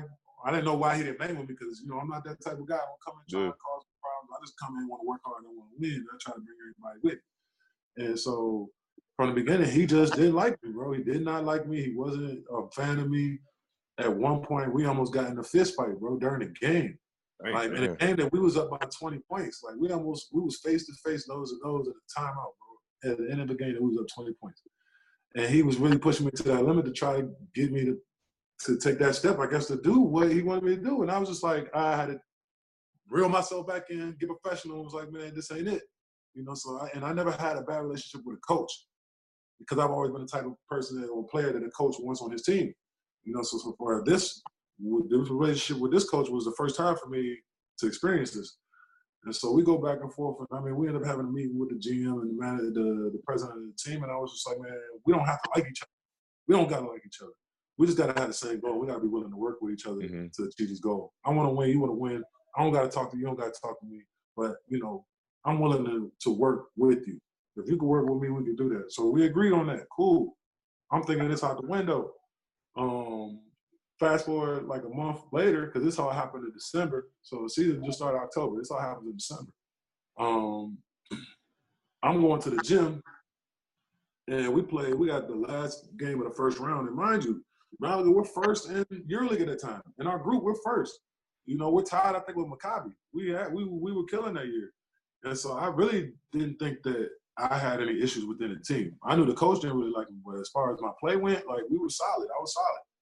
And so after the last game of the first round, a reporter comes up to me and they're like, yo, so is this your last game in the Malaga jersey? And I'm like, what? And I'm like, nah, I don't know. I don't know what you're talking about. And they're like, yeah. So there are rumors that you're not going to be in Malaga anymore. And I'm like, man, I don't know. Like, you got to talk to the team about that.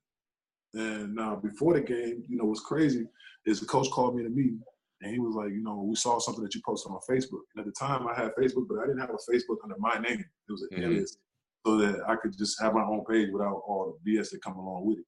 Right. And so somebody had a Facebook page that was posting stuff about me wanting to leave Malaga because of minutes and because of I don't like the coach and I don't like the organization, all this stuff. And it was a fake page.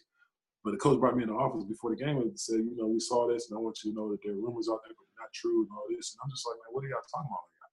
I got a fake. That's a fake page for one. Two, now that y'all talking about it, there must be some truth behind it because I don't know nothing about it. And so after the game, you know, the reporter asked me that. So I'm like, man, I go back to the house and I hit my agent like, yo, what's up? They talking about, you know, I'm not going to be a Malaga no more. Is there anything going on? He's like, well, there's some rumors that you might get traded. And I'm like, man, let me know what's going on, traded where? And I'm like, Panathinaikos. And I was like, Panathinaikos, like to Greece. And I'm like, damn. And I'm sitting here looking at Malaga. I mean, I'm on the beach, you know, you've been in Malaga before. Paradise, you on the water. And don't get me wrong, I didn't know nothing about Athens yet. Yeah. This is Malaga, you know, after playing in Italy, in Biella, playing Russia, in Kuban, playing in, you know, Partizan in Belgrade. I get a chance in Istanbul. I get a chance to play in Malaga. Yeah. I leave, so I'm sitting here like, man, what? Like, I'm getting traded. Like, all right. So my agent hit me the next day. He was like, yeah, you got 18 hours to get out of here because they got a game on Sunday. They want you to be there. 18 so I got to pack hours? Whole house, me, wifey, and the dog, pack up a whole house, 18 hours, bro, to bounce. And so I'm sitting here like, yo, wifey crying, wifey in the gym, oh my God, I can't believe it. It's around her birthday time, right before Christmas and New Year's. So it's just it's a hectic time right now. And at the end of the day, like I'm saying, like I done bounced around from team to team now. You know, at a certain point in your career, when you don't stick with a certain team, they're like, you know, what's wrong? Why can't he stick with the team? Why every year he going to a new team? Why he can't stay with the team? I'm saying, like, man, it seemed like every year I bounced to a new team. One team was just in Italy. Then it was Russia. Then it was, you know, Serbia. Then Turkey. Now Spain. And now I'm getting traded to Greece. Like, is this starting to look like a bad thing on my career? Like, am I doing something wrong? And at the time, like, I didn't realize why the trade was happening. But later to come to find out, the coach was talking bad on me. He was saying that, you know, nobody can win anything big with James Gets on the team. He's not a team player, and he's not a serious player. He's not a high-level player. And so when he's putting these in the media, so when I'm hearing this, I'm like, damn, like, you know, and like I said, we was first place at that time at the end of the first round, going into the top 16. Like, we were solid. ACB, we weren't, you know, we was kind of in between. We was in a little bit of like 9th, 10th place, but it's early in the year. We worried about EuroLeague right now. We're not thinking about ACB. But I think that was the issue for Malaga. Was they wanted the competition to be higher in ACB and not so much EuroLeague. So that was the decision. And when I found out, and then to come to find out, Panathinaikos was in the same top 16 group with Malaga. So when the rumor came out, I was like, that don't make sense. Why are you going to see in the next week or so? And so, of course, it's true. I get traded. You know, I'm out there in Greece now. Top 16 start. And now I'm sitting here trying to like assert myself because I feel like I'm on my last leg. Like I don't know what to expect now. You know, I just got traded. I just got involved in a first trade, player for player trade. You know, just that this I had this contract was me. You know, I guess that's how it worked out. Was we had the exact same contract. Maybe a little bit, the numbers were the same, but maybe it was some little details in the contract that had to be changed around. But other than that, the guy Andy Panko that I got traded for happened to get MVP of the ACB the year before. So the team in Spain was cool with taking him. And Panathinaikos wanted me all the way from the summertime anyway. So apparently they was cool with getting me. So it worked out like that. So apparently I was a perfect fit for Powell. Yeah, I mean, it worked out because I was 7 years there. I ended up being 7 years there. Turned out in the beginning I thought it was a nightmare. I didn't know what was going to happen. I thought it was going to be close to the end of my career, you know, after this. But it ended up being the best move ever. You know, it ended up being my starting point has taken me to another level on the European scene. That's what I was going to ask you about, because like it's kind of crazy how like you went through what 6 or 7 countries in like a 6-year period, and then you end up finding a home at Panathinaikos. So it's like crazy how like it all kind of like that full circle kind of works out. And at one point during your career, now that you, like I said, you at Panathinaikos, what point did you just stop chasing the league and you was like, you know, like Panathinaikos is my home, like Athens is my home. This is where I want to be, you know, overseas. When Powell kept re-signing me, shit, they kept giving me, and it was like, you know, when you're doing the European contracts, them Jones be signing early. Yeah. You know, you signing that Jones early.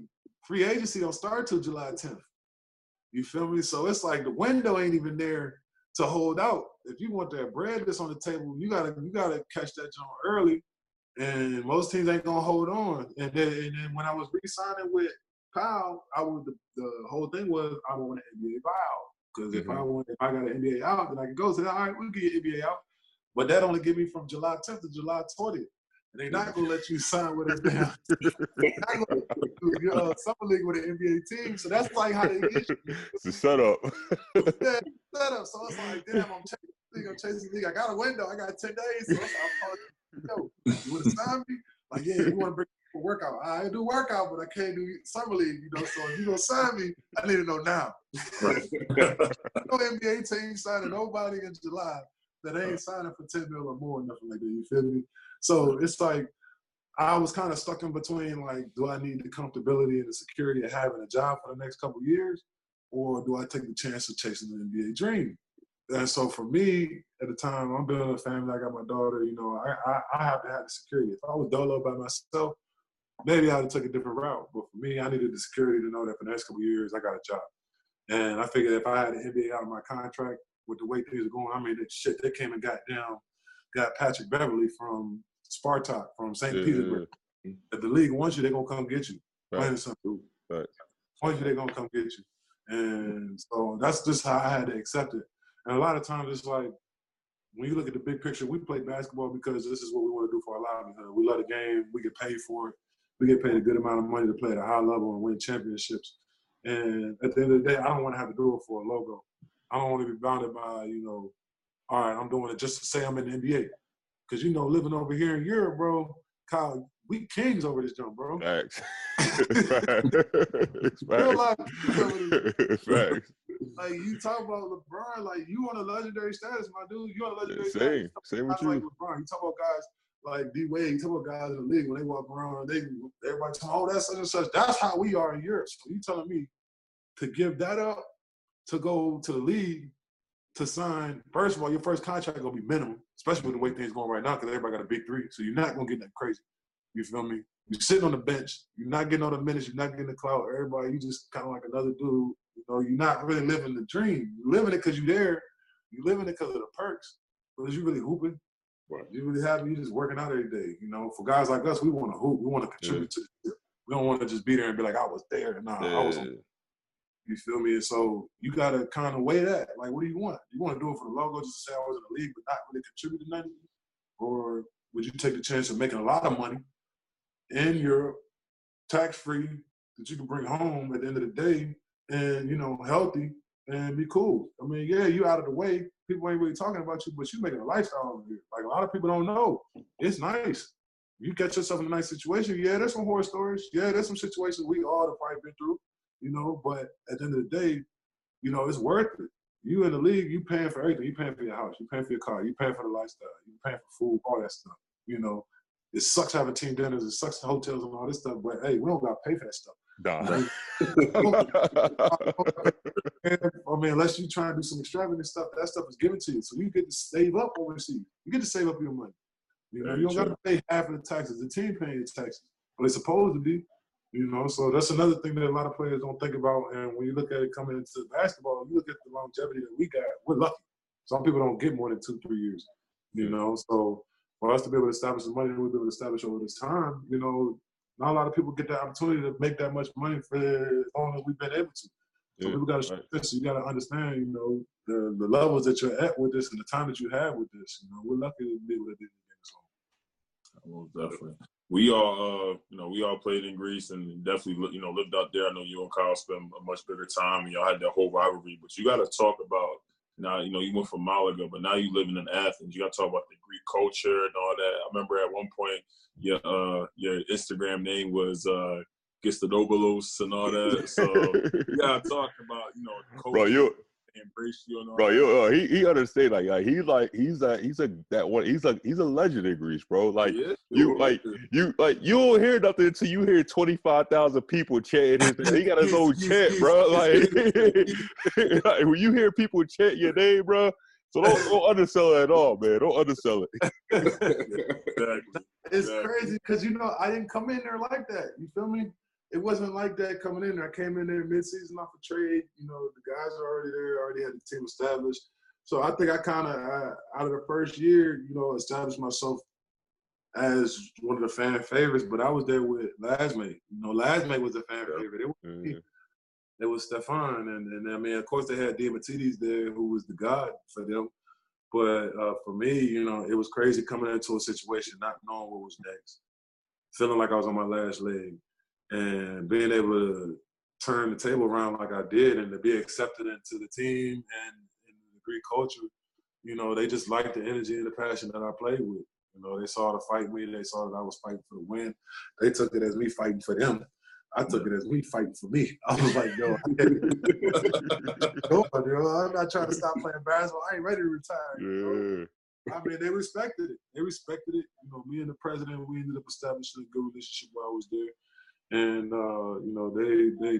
they accepted me as one of theirs. And then when that happened, from that point on, everything just went up. You get the connections around. And then, when I was living in Malaga, I was living on the water. When I first got to Greece, I was living in Kefisia. So this is like a small city area, a small suburb area in Greece. I don't see no water.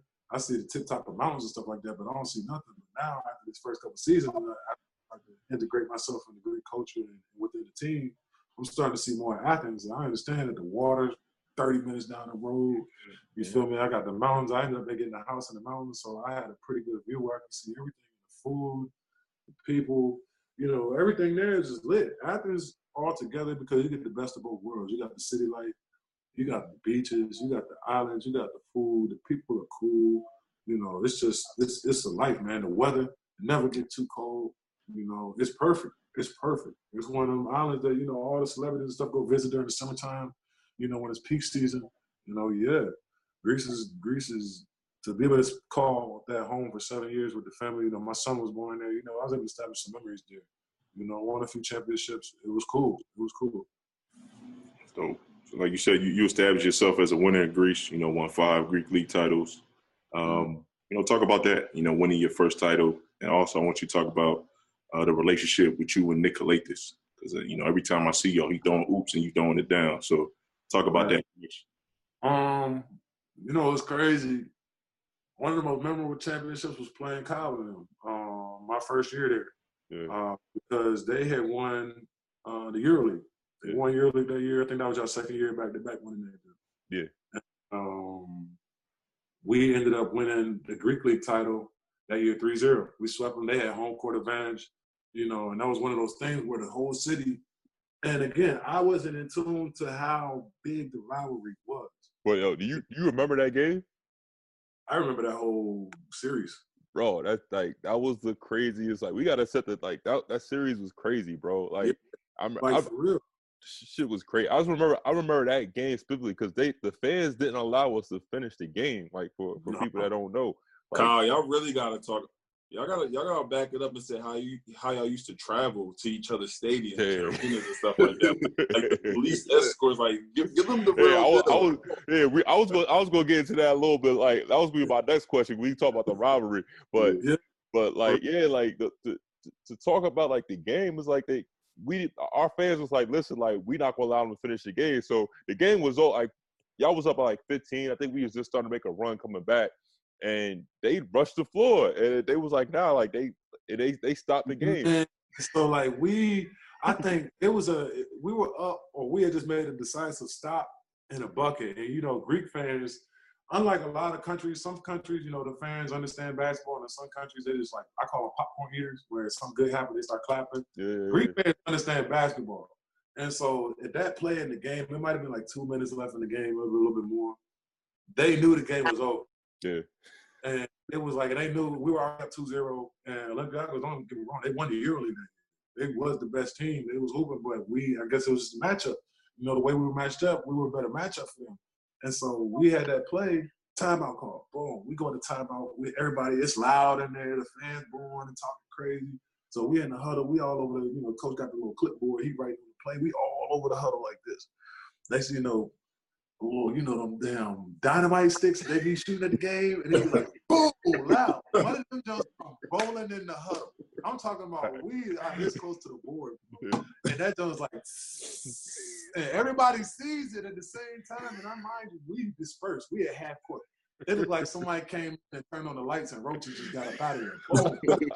Like 3 seconds, we at half court, and that jump went off. Boom, loud. That jump go off. Like Kyle said, the fans started coming out the stands. They try and rush the floor, and it's a net around the court, so it's not like they can really just get like to the court immediately. So the refs are like, man, go. We like, all right. So man, people that have never been in, you know, Peace and Friendship Stadium, that tunnel long as hell to get to the court. Like it's not like you walk to the side of the court, you off. Like nah, you got to go like a short little distance to get off the court to the locker room area. And when that tunnel that you go through, it stops right in front of the fan section. And so we run into the court, and the tunnel opens up midway, and where it opens up at is right in front of the fan section, man. Them dudes, they drop a fire hydrant down in the tunnel. I'm talking boom, fire hydrant bust. It's like white smoke everywhere. You can't see. You can't see nothing. We trying to get out there. Security running on the court. We running off the court. We trying to get in the locker room. So everybody get in the locker room. Everybody jersey, hat, white, torn, whatever. You know, they like, all right, yeah, the bomb's going off. Police trying to go in there and shut everything down. Everybody in there out of breath, just making sure everybody okay. Like, is everybody here? We sit in the locker room 15, 20 minutes later. Kyle and Spanulis, Billy, they come in the locker room and they just start dapping us up and they're like, congratulations. And we like, man, what y'all talking about? They're like, man, it's all over. Like, the fans ain't gonna leave, so we had to forfeit. And basically, like, they fans was like, we not gonna raise a trophy on their court. That's how big the rivalry is. They like, it's not going down. This game will not finish. And they was hot, man. The fans, they was trying to get in the locker room. I feel like they was attacking y'all, Kyle. Like, I remember they was going out to their cars or something like that in the parking lot. It was out there, like the fans, the rivalry in Greece. Different. You gotta talk about that. Like, you gotta talk about, like, spend some time on that. Like, because for me, it's different. I was on Olympiacos for 2 years, and you was on the opposite side for Panathinaikos. So you gotta talk about, like, the rivalry, and you gotta talk about what the rivalry meant to you. And, you know, kind of what it means to you. Because at first, like, when I first got there, I can say from my side, I was like, man, like, I played, but, like, I understand the rivalry, but it didn't really matter that much to me. And then when I got there, it gets to the point now where, like my coach now, he's Panathinaikos. So, like, I talk trash to him all day. And it's like, I see him, I'm just like, man, like, I don't like you, bro. Like, because, like, where I say anytime I see Panathinaikos, like, it automatically, it's like, yo, like, I just had that, like, I don't know what it is, bro. It's like when a bull see red. When I see green, it's like it's just ingrained in me now. So I'll talk about it from your side, bro. I mean, for me, like, okay, I mean, I came up playing rivalries, you know, with the Duke, Maryland whole thing, or, you know, being in San Antonio with Dallas and Houston. You know, you got those matchups where you have, like, rivalries, and being in Benner playing against Galatasaray, that rivalry was crazy. Yeah. Partizan and Red Star got a crazy rivalry. At the time I was a Partizan, Red Star wasn't as good, so the rivalry wasn't so strong. coming into Panathinaikos and Olympiacos, you know, I always heard about it, but I never knew about it. You don't understand it until you actually in it. Like, it just feels you in a lion's den, you know. Like, in both ends, when you're the home team and when you're the away team, like, it's hot in that gym, you know, between the fans. Like, he was saying earlier on the way to the games, like, they shut down roads. You got police officers, you know, riot police. They're standing on the side of the roads, like, every 100 feet. Yeah. Just boom, boom, boom, boom, boom. Just so, like, fans can't try no dumb mess on the buses. You got the security buses riding on both sides, so can't nobody come up those. You know, it's crazy. It's that serious. The whole city shut down when these games come up. And when, right now, Olympiacos ain't in the Greek league, but when they were, you had the chance to play down there 10 times a year. Yeah. Especially if you mess around and get caught up in the same EuroLeague group. Yeah. You want another thing. You know, don't catch playoffs in EuroLeague and then playoffs in Greek League and then playoffs in the Cup. Like, because you will play at least 10 times a year, considering that. You feel me? So that's a lot of games against the same team. It's a highly talented team. You know, you're not playing against a team that's just bummy. Like, you talking about EuroLeague. Some EuroLeague champion. You talking about playing against the best teams in Europe across the board and having to come back in Greek League at the end of EuroLeague season. Play them again. And have to play against another EuroLeague team. It's not like just another top-level team in the Greek League. It's a battle. It's a dogfight, man. It's a dogfight. But them games are lit, man. The rivalry, it's so huge. And for me, I got to the point where I used to hate talking about Olympiacos. Because it was like, it got to such a big game. It's like, whatever happened with Olympiacos, that's all that mattered. If Olympiacos won, we would be pissed off. Yeah. If Olympiacos lost, we would be happy as hell. That's much more special for me when we beat y'all my first year college. Y'all won the EuroLeague because we was sick. Like, the organization was sick. They was like, well, first of all, when y'all made it to the fucking Final Four, it was like, how y'all made it there was like, all right. Then y'all end up beating, I think y'all beat Cheska. Then y'all beat Pitt. And it was like, all right. Like, and everybody was like, man, I hope Madrid wins. I hope Madrid wins. And I was like, nah. I want Olympiacos to win. Let them win. You're gonna jinx the season and they're gonna win everything and they're gonna do this. I'm like, nah. I said, let them win because they win the EuroLeague and then we beat them here. It's better for us. That was my mentality going into it. It was like, nah. If Olympiacos win, they're gonna be like, well, you're winners and y'all are losers. So everything is petty. If Olympiacos sign 2 players and then they go on the media and start saying like, oh, we signed 2 players, what Panathinaikos gonna do? Sign 2 players. They do that. It's a competition. Who could one up the next? So like it's between the ownerships of the team. You know, it's bigger. It's bigger than basketball. It's not just, you know, it's bigger than sports. It's like it's something between the 2 teams. There's families, I guess, go. Yeah. But like it trickles down to the fans. You know, if you drive down Athens, you drive down that Main Street, Professor Avenue, you can drive from one side to the other, and on one side you see spray paint green. Once you get to a certain midpoint, you know, in Athens, once you hit that Kolonaki area, you get past Kolonaki, you start heading down, all that spray paint start turning red. Or if you do see any green spray paint, it's X'd out. It's X'd out with red. So it's like Crips and Bloods low key. Like it's like that. The fans really be beefing. Like people die over this stuff. Yeah. Like, I remember being in clubs sometimes, and I remember getting rolled up on by some Olympiacos fans. This was one of the dopest moments that I remember. I got rolled up on some Olympiacos fans in the club one night. They was like, "Yeah, we got you one-on-one basis." It was like 5 of them, 4 or 5 of them. And I'm like in the club, like, damn, I'm by myself. Like I ain't with nobody that I know from the team. Like, but if it's one of those moments, fuck it, it's one of those moments. I'm gonna have to get with it. Like I'm gonna catch 2 of y'all for sure. So, you know, that moment where I'm like, all right, by the size of the middle of the floor, they stand in front of me, like 3 Panathinaikos fans come up on the side of me. And they start speaking Greek stuff. Oh my God, this one like that. I'm sitting here looking like, yeah, what's up? What's up, now? What's up? Plus the fans, they kind of disperse. They like, all right, so ain't nothing gonna happen right here. So I'm like, all right, so yeah, I know I'm good now. So we chilling. It was like that. But you know, it's really like that. They beef out here over this. The whole city started when Olympiacos and Panathinaikos play, everything stops. Yeah. If you lose that game, it's like losing. You lost a family member or something. You know, it's like a funeral. Yeah, you can't go outside the next day. It's like people looking at you like. Man, we lost y'all one time, man. We got cussed out so bad. The president was like, man, I got people calling me talking about, I missed my daughter's birthday to watch this game. Birthday to watch this game? You tripping. You might have had to catch the stat line on the phone, bro. They take it serious, bro. These fans out here, it's like they love basketball more than we do. They just can't play it. Yeah, super passionate. So they want to play it for them. And that's where it comes from.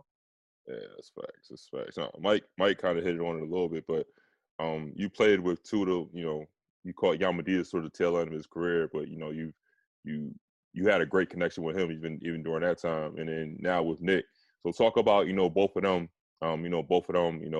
as point guards and why they is considered such great point guards, and then talk about your connection relationship with them both. Man, all right, so. I've been blessed with the opportunity to play with a lot of good guards, throughout my career. Diamantidis being one of them, and Nick Pilates being another one. And coming in, Diamantidis was probably the best point guard going down, in EuroLeague history, for all I know. If you look at his resume, for all the guys that don't know about him, all the people that don't know about him, it's unlimited the stuff that he's been able to do. And playing on the court with a guy like that makes the game easy, man. It makes the game easy when you play with guys that understand basketball. Everything moves at one time. And when you have a guy who can just sit back and impact the game without having to score, and you got a guy like us who's athletic, it makes it easy. That connection is easy. And those guys like Diamantidis and Nick, they're fearless when it comes to making passes. They want to make the pass. So it's just like as soon as you make that eye contact, or as soon as you make that read, he's reading the same thing you reading. That's big. We're like, damn, my man playing high. I got to slip to the rim. I hope he does it live. And Diamantidis' mind and Colada's mind, like, slip. That goddamn slip, man. I hate that slip, man. That goddamn slip, bro. Like, just like, throw it. Like, nah, just go. Bro, you called me on that slip so many times. I'm like, and I know it's coming to him. Like, all right, here it comes. Here it comes. Next thing I know, I'm like. Everybody does. My thing is, it's a science, though. It's physics, bro. There's no way you're going to jump off your heels. You backpedaling. Right. And if you too high, you got to be low. If you too high, I can get it every time. And the guard got to throw it. If the guard confident enough to just throw it and know I'm going to catch it, there's no way anybody can get to it. And all the times, my man would always be the too high. And I'd be like, even if he's right there, he's not going to jump high as me jumping towards the basket with you jumping backwards. Not going to throw it. We're going to get 2 points out of this. That's 2 points every time. Once or twice a quarter. And, have guys like that, like Diamantidis and Nick, it makes the game so much easier, man. Those guys got vision like Peyton Manning. Like, it's just like, their reading is crazy. No looks, the way they can just impact the game. Like I said, without scoring is just, that's a lost art, because now the game is developed with just scoring point guards. Everybody want to get 40. Everybody want, the guy bring up the ball, come up the pick and roll, got to shoot it, or got to make the play instead of making the hockey assist, Those guys, they really impact the game a lot, man. They really impact the game a lot. It was great playing with them. The combinations that we were able to put together on the floor. Like I said, it came with just being reads. It came with trusting the fact that, I was athletic enough to catch the passes, and it came with me trusting that he was going to throw it. I wasn't going to let the ball go out of bounds. Even if I couldn't dunk it, it was just like, I'm going to come down with it. I'm going to save it. I'm going to save the possession. Right. And those guys respect that, Even if I missed a pass, it's like if it hit my hand and I missed it, it's like my bad. Even if it was a bad pass, I'd never be like another bad pass. Just so they could throw it again. Just so they could throw it again. I remember first time I started playing with Diamantidis, I cut back door. We were playing Berlin, I think. And I was doing this, throw it up. And Diamantidis, he threw it. And after the game, he was like, James, he was like, what the fuck is this? He was like, stop doing this. Like, I see you, just go. He was like, just go. I see it. I'm running the play, and I'm sitting here waiting for you to go, and you sitting here doing this. And I was just like, that's when I was like, okay. I ain't got to say nothing else. I just got to just play my game. He going to find me. He going to find me. He going to find everybody. And that was his thing, was just like, if you play the game, you run, if you find an advantage, he going to find you. Nick going to find you. That's just, they're not scared to make that turnover, but they also trust that you're going to make the play. All right, so you got to talk about, last season playing under Coach Rick Pitino, him coming over from the collegiate ranks. So how was that? How did he adjust, coaching pros and being in Greece? I think it was a new road for everybody, because it's not common that American coaches come to Europe and be the head coach of a huge team, huge organization for one. Two, most of the domestic players, there's that language barrier, it's that culture barrier, it's that thing, and so you have the foreigners that are on your team that struggle with that when you deal with coaches that are from the domestic area or from a foreign country where you don't understand it. So bringing Rick Pitino in at the time that he came, we were in a bad position. I think we were 13th or 14th position. Like, we were way out of the playoffs. We was playing so bad, like the games we were losing. And I don't even understand why we were losing the way we were losing, because we had a good team. Yeah, talent. The coach at the time, Xavi Pascual, who was the coach of Barcelona for a lot of years, he was a great coach. He won a couple titles for us in the Greek League title, So I didn't understand why we were playing as bad as we were. But, Rick came in and he just kind of changed the philosophy of the way we were thinking that year. I don't know what it was, but just how he came in, the American players vibed with it, because it was just that you had that vibe in the locker room. You had somebody that could really talk to you. You can understand exactly what they're saying and what they want. That was huge for us. And then, for the Greek players, they were more Americanized than they were just like don't speak English and stuff like that. So, they benefited from it. But you also had somebody who had experience as a coach. The experience as an NBA coach. His experience as a college coach. He's a Hall of Fame. So he was reading everything, and he was huge on numbers. His thing was statistics. He looked at the stat sheet. He could dissect the whole stat sheet as to why somebody lost games. And, his biggest thing was being aggressive on defense. A lot of people know about deflections and getting hands and trying to get steals and stuff like that, playing the passing lanes. He wasn't a big offensive X's and O's type coach. He expected the players just to go out there and play hard, hoop, go get a basket. Your bigs need to get position. Everything had to be fundamentally sound. Set good screens, we're going to get good shots. He was like, our percentage of 3 points are so low because we take bad shots. It's not that we got bad 3-point shooters. He was like, even in the NBA, if Steph Curry and Ray Allen, those guys are taking contested threes, they're not going to make 50% of their threes. They're probably going to make maybe in the high 30s, but that's still a low percentage for shooters like that. So, we got to stop taking contested shots. We got to start moving the ball more to a point where we're getting better shots for our shooters. So that was one. Getting our bigs touches, because we weren't getting our big touches before. It was more a guard-oriented game. So in transition, we were looking for early touches for our bigs. So that kind of helped the inside-out offense for us. That changed how we were playing as a team. And we started to build on that. And I think we needed to run off like 8 wins, to even get to the playoffs in the last part of the season. And we ended up running off 7. We ran off 7 and lost the last game to Madrid at home at a buzzer beater from Rudy Fernandez at like half or something crazy. Feel me? And that being said, like not being in a playoff position to being in a playoff position against 2 teams that we possibly could beat, like we had a chance. We played, no offense, we played Cheska that year. We beat them at our place, and then we went and won at their place during that win streak. Off the glass was a crazy shot, but we felt like we had a good matchup with Cheska. Madrid, not so much. But at the same time, we competed in that game, even though we lost at the buzzer. We knew we could compete with them. When, I don't know, but we knew we could compete with them. So that's what we ended up matching with in the playoffs. Had we won that game, we ended up matching with Cheska. Who knows? Maybe we beat Cheska in the playoffs, and Cheska ended up winning that year. They ended up winning the finals that year. I don't know how it would play out, but you just never know. And so Rick was able to come in and turn it around within like 4 weeks. He turned that whole thing around within like 4 weeks, 4 or 5 weeks. We just had a whole different team mentality. And it was just like win, win, win. Once we started winning, it was like, all right, how many can we win in a row? Yeah. And it was like boom, boom, boom, boom, boom. And then you understood why he was a Hall of Fame coach. He had hella stories. He got hella experience. He understands what he's looking for. And he knows how to get the best out of his players. That's just something that, that can't be taught. That's just something you don't got. You know how to motivate people. You could be a coach. You know how to talk to people, you could be a coach. You got to be able to motivate people. Yeah. I feel like that Cheska game was a turning point for y'all, because I was actually at that game when y'all beat Cheska at Oka. That was his first game. I felt like he came there. He was on some, like, for him it was a new experience because he had never coached a year before. But again, he coached at Louisville, he coached at Kentucky, he coached at Boston Celtics. So he been in some crazy arenas with some wild fans. Right. So we played Cheska. His first game as a head coach in Europe, and he's in Athens, and he see a Waka like this.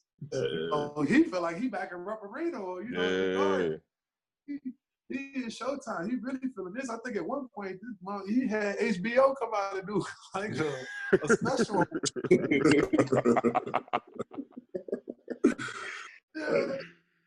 Yeah, HBO come out and do a special on one of the games, bro. So I'm sitting here like, yo, this is for Patino. It's real. Like, real. And I mean, like, he came in and so he really bought into it. The fans accepted him and loved him. And I mean, he really brought the tradition of what Panathinaikos basketball was like. He brought it back. He brought that in that short spurt.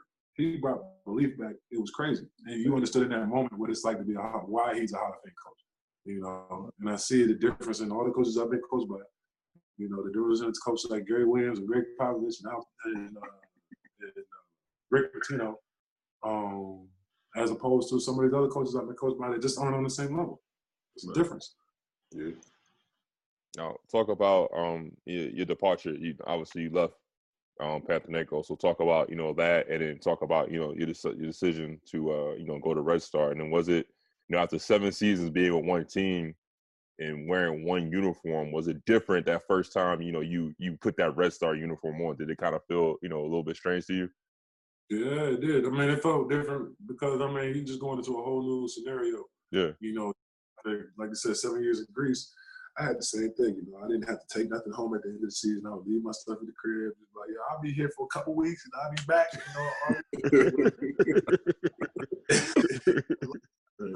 You got to pack everything up and find, you know, figure yourself out again. You know, you got to try to get accepted by the team. You got to try to, you know, you start over from square one and try to insert yourself as a, you know, player that can help the team win.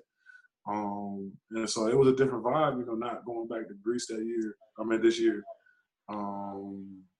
I didn't expect it, but I mean, everything got its end, you know. Everything comes, you know, has its time. I feel like I had my moments at Powell, and I think that, you know, that kind of just ran its course. Like maybe it was just time for me to make my move, you know, make my move and go on.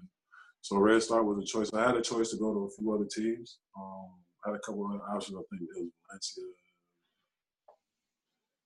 maybe Zenit, and I think it was, maybe Milan.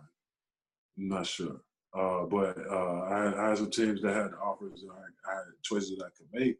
And then Red Star came in, and so my thing was, you know, playing 7 years at Powell and organized basketball under a team that's, you know, solely about winning championships, not even losing games. It's championships. You know, losing one like the end of the world. Like, they want to win championships. So now I get a chance to decide, you know, what's my next move in my career. I've been 7 years in this role. I've been 7 years in this thing where it was just that important, that much stress. I wanted to go to a situation where I could just have fun playing basketball. You know, get back to being me.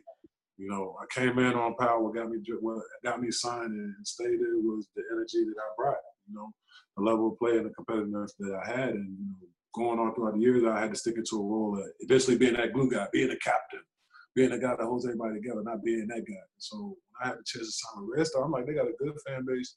You know, it's a smaller level team. We're not the aspiration to win a EuroLeague title, so that means that, you know, we're competing in the EuroLeague, so I get a chance to play on a high level still. So with that being said, you know, I get a chance to get burns. This year I get a chance to have fun. You know, not really be like, oh, we lost the game, well, damn, no big deal. We'll put it in. You know, that type of mentality. Not that I don't want to win, but it's like, you know, it feels good to just go out there and hoop sometimes. Just go hoop. Yeah. You know, especially after for so long not getting the opportunity to do that. And so that was my whole reason of choosing to go to Red Star this year out of all the teams that I had a choice to go to, you know. Leaving Powell wasn't easy, but, you know, out of all the decisions that I had to make, I mean, this was the decision I thought was best. All right, so you coming down towards the end of your career. I don't know if you got 3-4 years left, but, you know, what's next for you? You know, what do you plan on doing once the basketball stops dribbling for you? When basketball stops, I want to get into coaching. Honestly, I want to get into coaching, man. Like I said earlier in the interview, Gary Williams was the guy who was still, you know, wanted to be a student of the game and understanding basketball and learning basketball. You know, and throughout the years after him, watching video and being coached by so many different coaches, you know, so many different levels, I just been able to chance to see so many different kinds of philosophies. You know, I've been with different players. I've been on teams where, you know, I never started the season to finish the season with the same player, the same coach. You know, so I've seen almost everything. I can never say you saw everything, but I've seen almost everything. And I just have an understanding of what it takes to win. I've seen it. You know, I've been a part of it, and I get it. And so that's just something I want to be able to do. As a player, I want to win at the highest level. Unfortunately, I ain't been as lucky as Kyle to be able to hold up the EuroLeague trophy. But, you know, I've been able to hold up some titles. I've been able to win a lot of championships. I understand what it takes to win. And I want to be able to pass that on. You know, I feel like that's one thing that we could do with our wisdom as players and as adults, you know, to the younger generation is to be able to give back what we learned, the knowledge that we got through our careers and through our life, what we can get on to the next generation that's coming through. And I feel like I could do that through coaching. You know, I'm in basketball. That's one thing I really want to do. I want to do it at the highest level. I want to win at the highest level. That's cool. You talk about the younger generation. So, you know, you had to give advice to the, you know, younger generation, young hoopers out there. What's a few things you would say? You know, I would say follow your dream. Everybody got a different road. Right. You know, my path, I didn't know what my road was. I was just kind of going along as the road was being built, you know, but understanding that, you know, I wanted to get to the NBA. I didn't know how. You know, NBA didn't really turn out as like I thought it would, but my career still ended up turning out being really good. You know, I established myself, you know, playing basketball, through basketball, staying motivated, still continuing to live my dream. You know, just stay focused on that. No matter what anybody says, just understand that you got a road that you got to travel. Nobody else is going to go down that road with you. And everybody's road is different. You know, you see guys like me and Kyle came up same time. We worked out. Prepared for the same. And you see the road that Kyle went, you see the road that I went, and, you know, when we meet at today, and you see Kyle achieve so much and, you know, not reaching where he thought he was going to reach was the NBA at the time, you know, he's better than what he was going to be if he probably would have did that for all I know. You feel me? Look at the situation I'm in. I'm better off more, so who knows what I would have been like if I went to the league. I probably was ratchet as hell. I just don't know. You know, it's just like, you know, the world that we travel for a reason. You know, you live these experiences, you know, enjoy these experiences. You know, one thing my agent told me was, you know, we're all dealt a card, you know, a card hand. You know, when you're about to play cards, you're dealt a hand. No matter what those cards are, you got to play it. You never know how it's going to turn out. You never know how it's going to turn out, but you got to play that hand that you dealt. And I remember when he told me that, and it was when I was about to go to Italy. When I was about to go to Biella, and Greg Popovich told me to go to Italy, and I was just like, man, nah, this wasn't how it's supposed to be. And he was just like, man, calm down. Bill Duffy was just trying to wrap me up. And he was just like, man, we all dealt a deck hand. You know, we dealt cards, man. And we may not like them when we first get them. He's like, but at the end, they might be all the cards that we needed, for all we know. Right. So you never know. Everything don't look good in the beginning, but, you know, you got to travel the world. You got to travel. At the end of the day, you're going to be on the top of the game. You're going to let your game and continue to put the work in. Don't think that it's just going to, you know, once you become a professional basketball player, once you go to college, that your work is done. Like, nah, it's more work. It's more work once you get there. Once you get into, you know, the rhythm of playing basketball on a professional level, because it's always the next contract. But you want to just play 1 year, or you just want to say I did it? Like, nah, it's always the next contract. It's always the next championship. You know, Kyle, man, he got one. He won enough. You know, he had to get more. And so that's got to be the motivation that any young cats coming up, like, it's other guys out here trying to eat. And you go run into cats like me and Kyle who trying to eat too. And so you're going to be willing to work. You're going to be willing to put yourself through all the stuff you got to go through. Living in Europe ain't easy. You got to deal with a lot of stuff off the court too as well. You know, so it's stuff that you got to be able to manage, stuff that you got to be able to think about and put yourself in a position to be open to everything that comes your way. But understand that that's your road that you got to travel. Put yourself through that situation and make the best of it. Accept it. Don't fight it. Make the best of it. And, you know, better things will happen. Once you accept your situation, you know, the sky's the limit for what can happen. So, oh, man, I just want to say I appreciate you, bro. I appreciate you, you know, taking the time.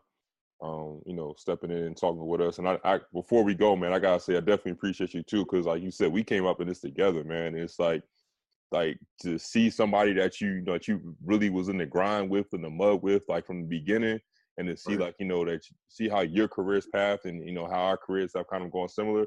I just want to say I appreciate you, man. And like, strictly, like, you've always kind of been like the benchmark. Like, you know, I've been seeing I watch your games, I watch what you do. I was like, man, you know, JG did this, man. I gotta go out. I gotta do this. Or Pantanego's doing this. I gotta go out and do this. Or even some of the moves you make, like you make a dunk, and I'm like, yo, he's 33. He's still doing this. I was like, bro, I gotta get my yoga. I gotta do something, bro. I gotta keep it going. Or even I remember tell a story. I remember last summer. You don't really throw like a lot of workout pics and stuff like that. I'm like, you working out. But you threw a pickup on the gram, and you was like in the gym, and you was like sweating.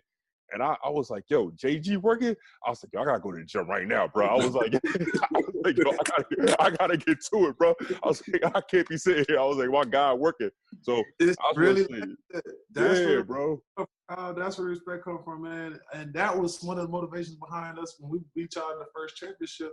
I think I won the EuroLeague was we was in a video session one time, dog, and our coach was like, Kyle Hines is the best ball handling big man in Europe. And we was in video. Me and Steph was sitting in video like, what did he just say? He said, Kyle Hines the best big man. Because, I mean, Kyle, you can get the ball, open up the break. Let's keep it real. Ain't too many bigs in Europe that's doing that. You pushing the break the whole way. You finishing, you done dunked a few people that I know.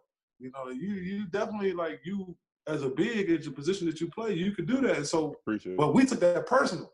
Because it's like, man, nah, they ain't the best big. We done matched up. We done had our games. You know, they don't want us. A couple times, like, we matched up and we done had our battle so much that for somebody to say that this is the best big at something in the game, that's insulting to us. Exactly. We got to get out there and we got to work. Now it's attack mode. And like I said, off the court, look at us. We cool, man. We can do it. You know, but on the court, like, it was head up. We was on attack mode. Yeah, all right, though, bro. We still got that old school mentality. Like, me, like, even like off the court, like, we cool, but like on the court, even like when it comes like just shaking hands on the court, like me and JG, we don't even shake hands, like we don't even talk, like we be like laser focused, and like it be crazy, bro. Like you talking about your homie, this your homie, act like he not even there. It's like, no, we talk about it later, bro. Like we grinding that ball out there, me and Kyle, we going head up to die for that ball.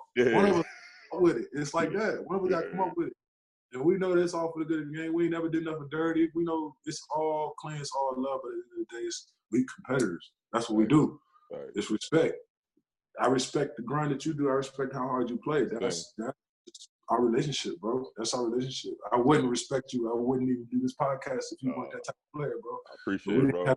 We wouldn't have this conversation. Same. I wouldn't even ask you if I don't respect you. You already know what it is, bro. So. All right, bro. I appreciate you. I'm gonna let you go. I know we've been on here for a minute. You know, tell family, tell everybody. You know, what I mean, I know our wife, so you talk all the time. So tell them tell everybody I said hello. And I mean, hopefully we link up soon. Like I said, I gotta get that mumbo sauce. You know, what I mean, you gotta take me to the authentic spot. I got you. I'm gonna put y'all on. We're gonna link up for sure. All right. All right, bro. Yeah, appreciate you, man. Take it easy. Y'all take care. Stay safe. All right, you too. Yes, sir.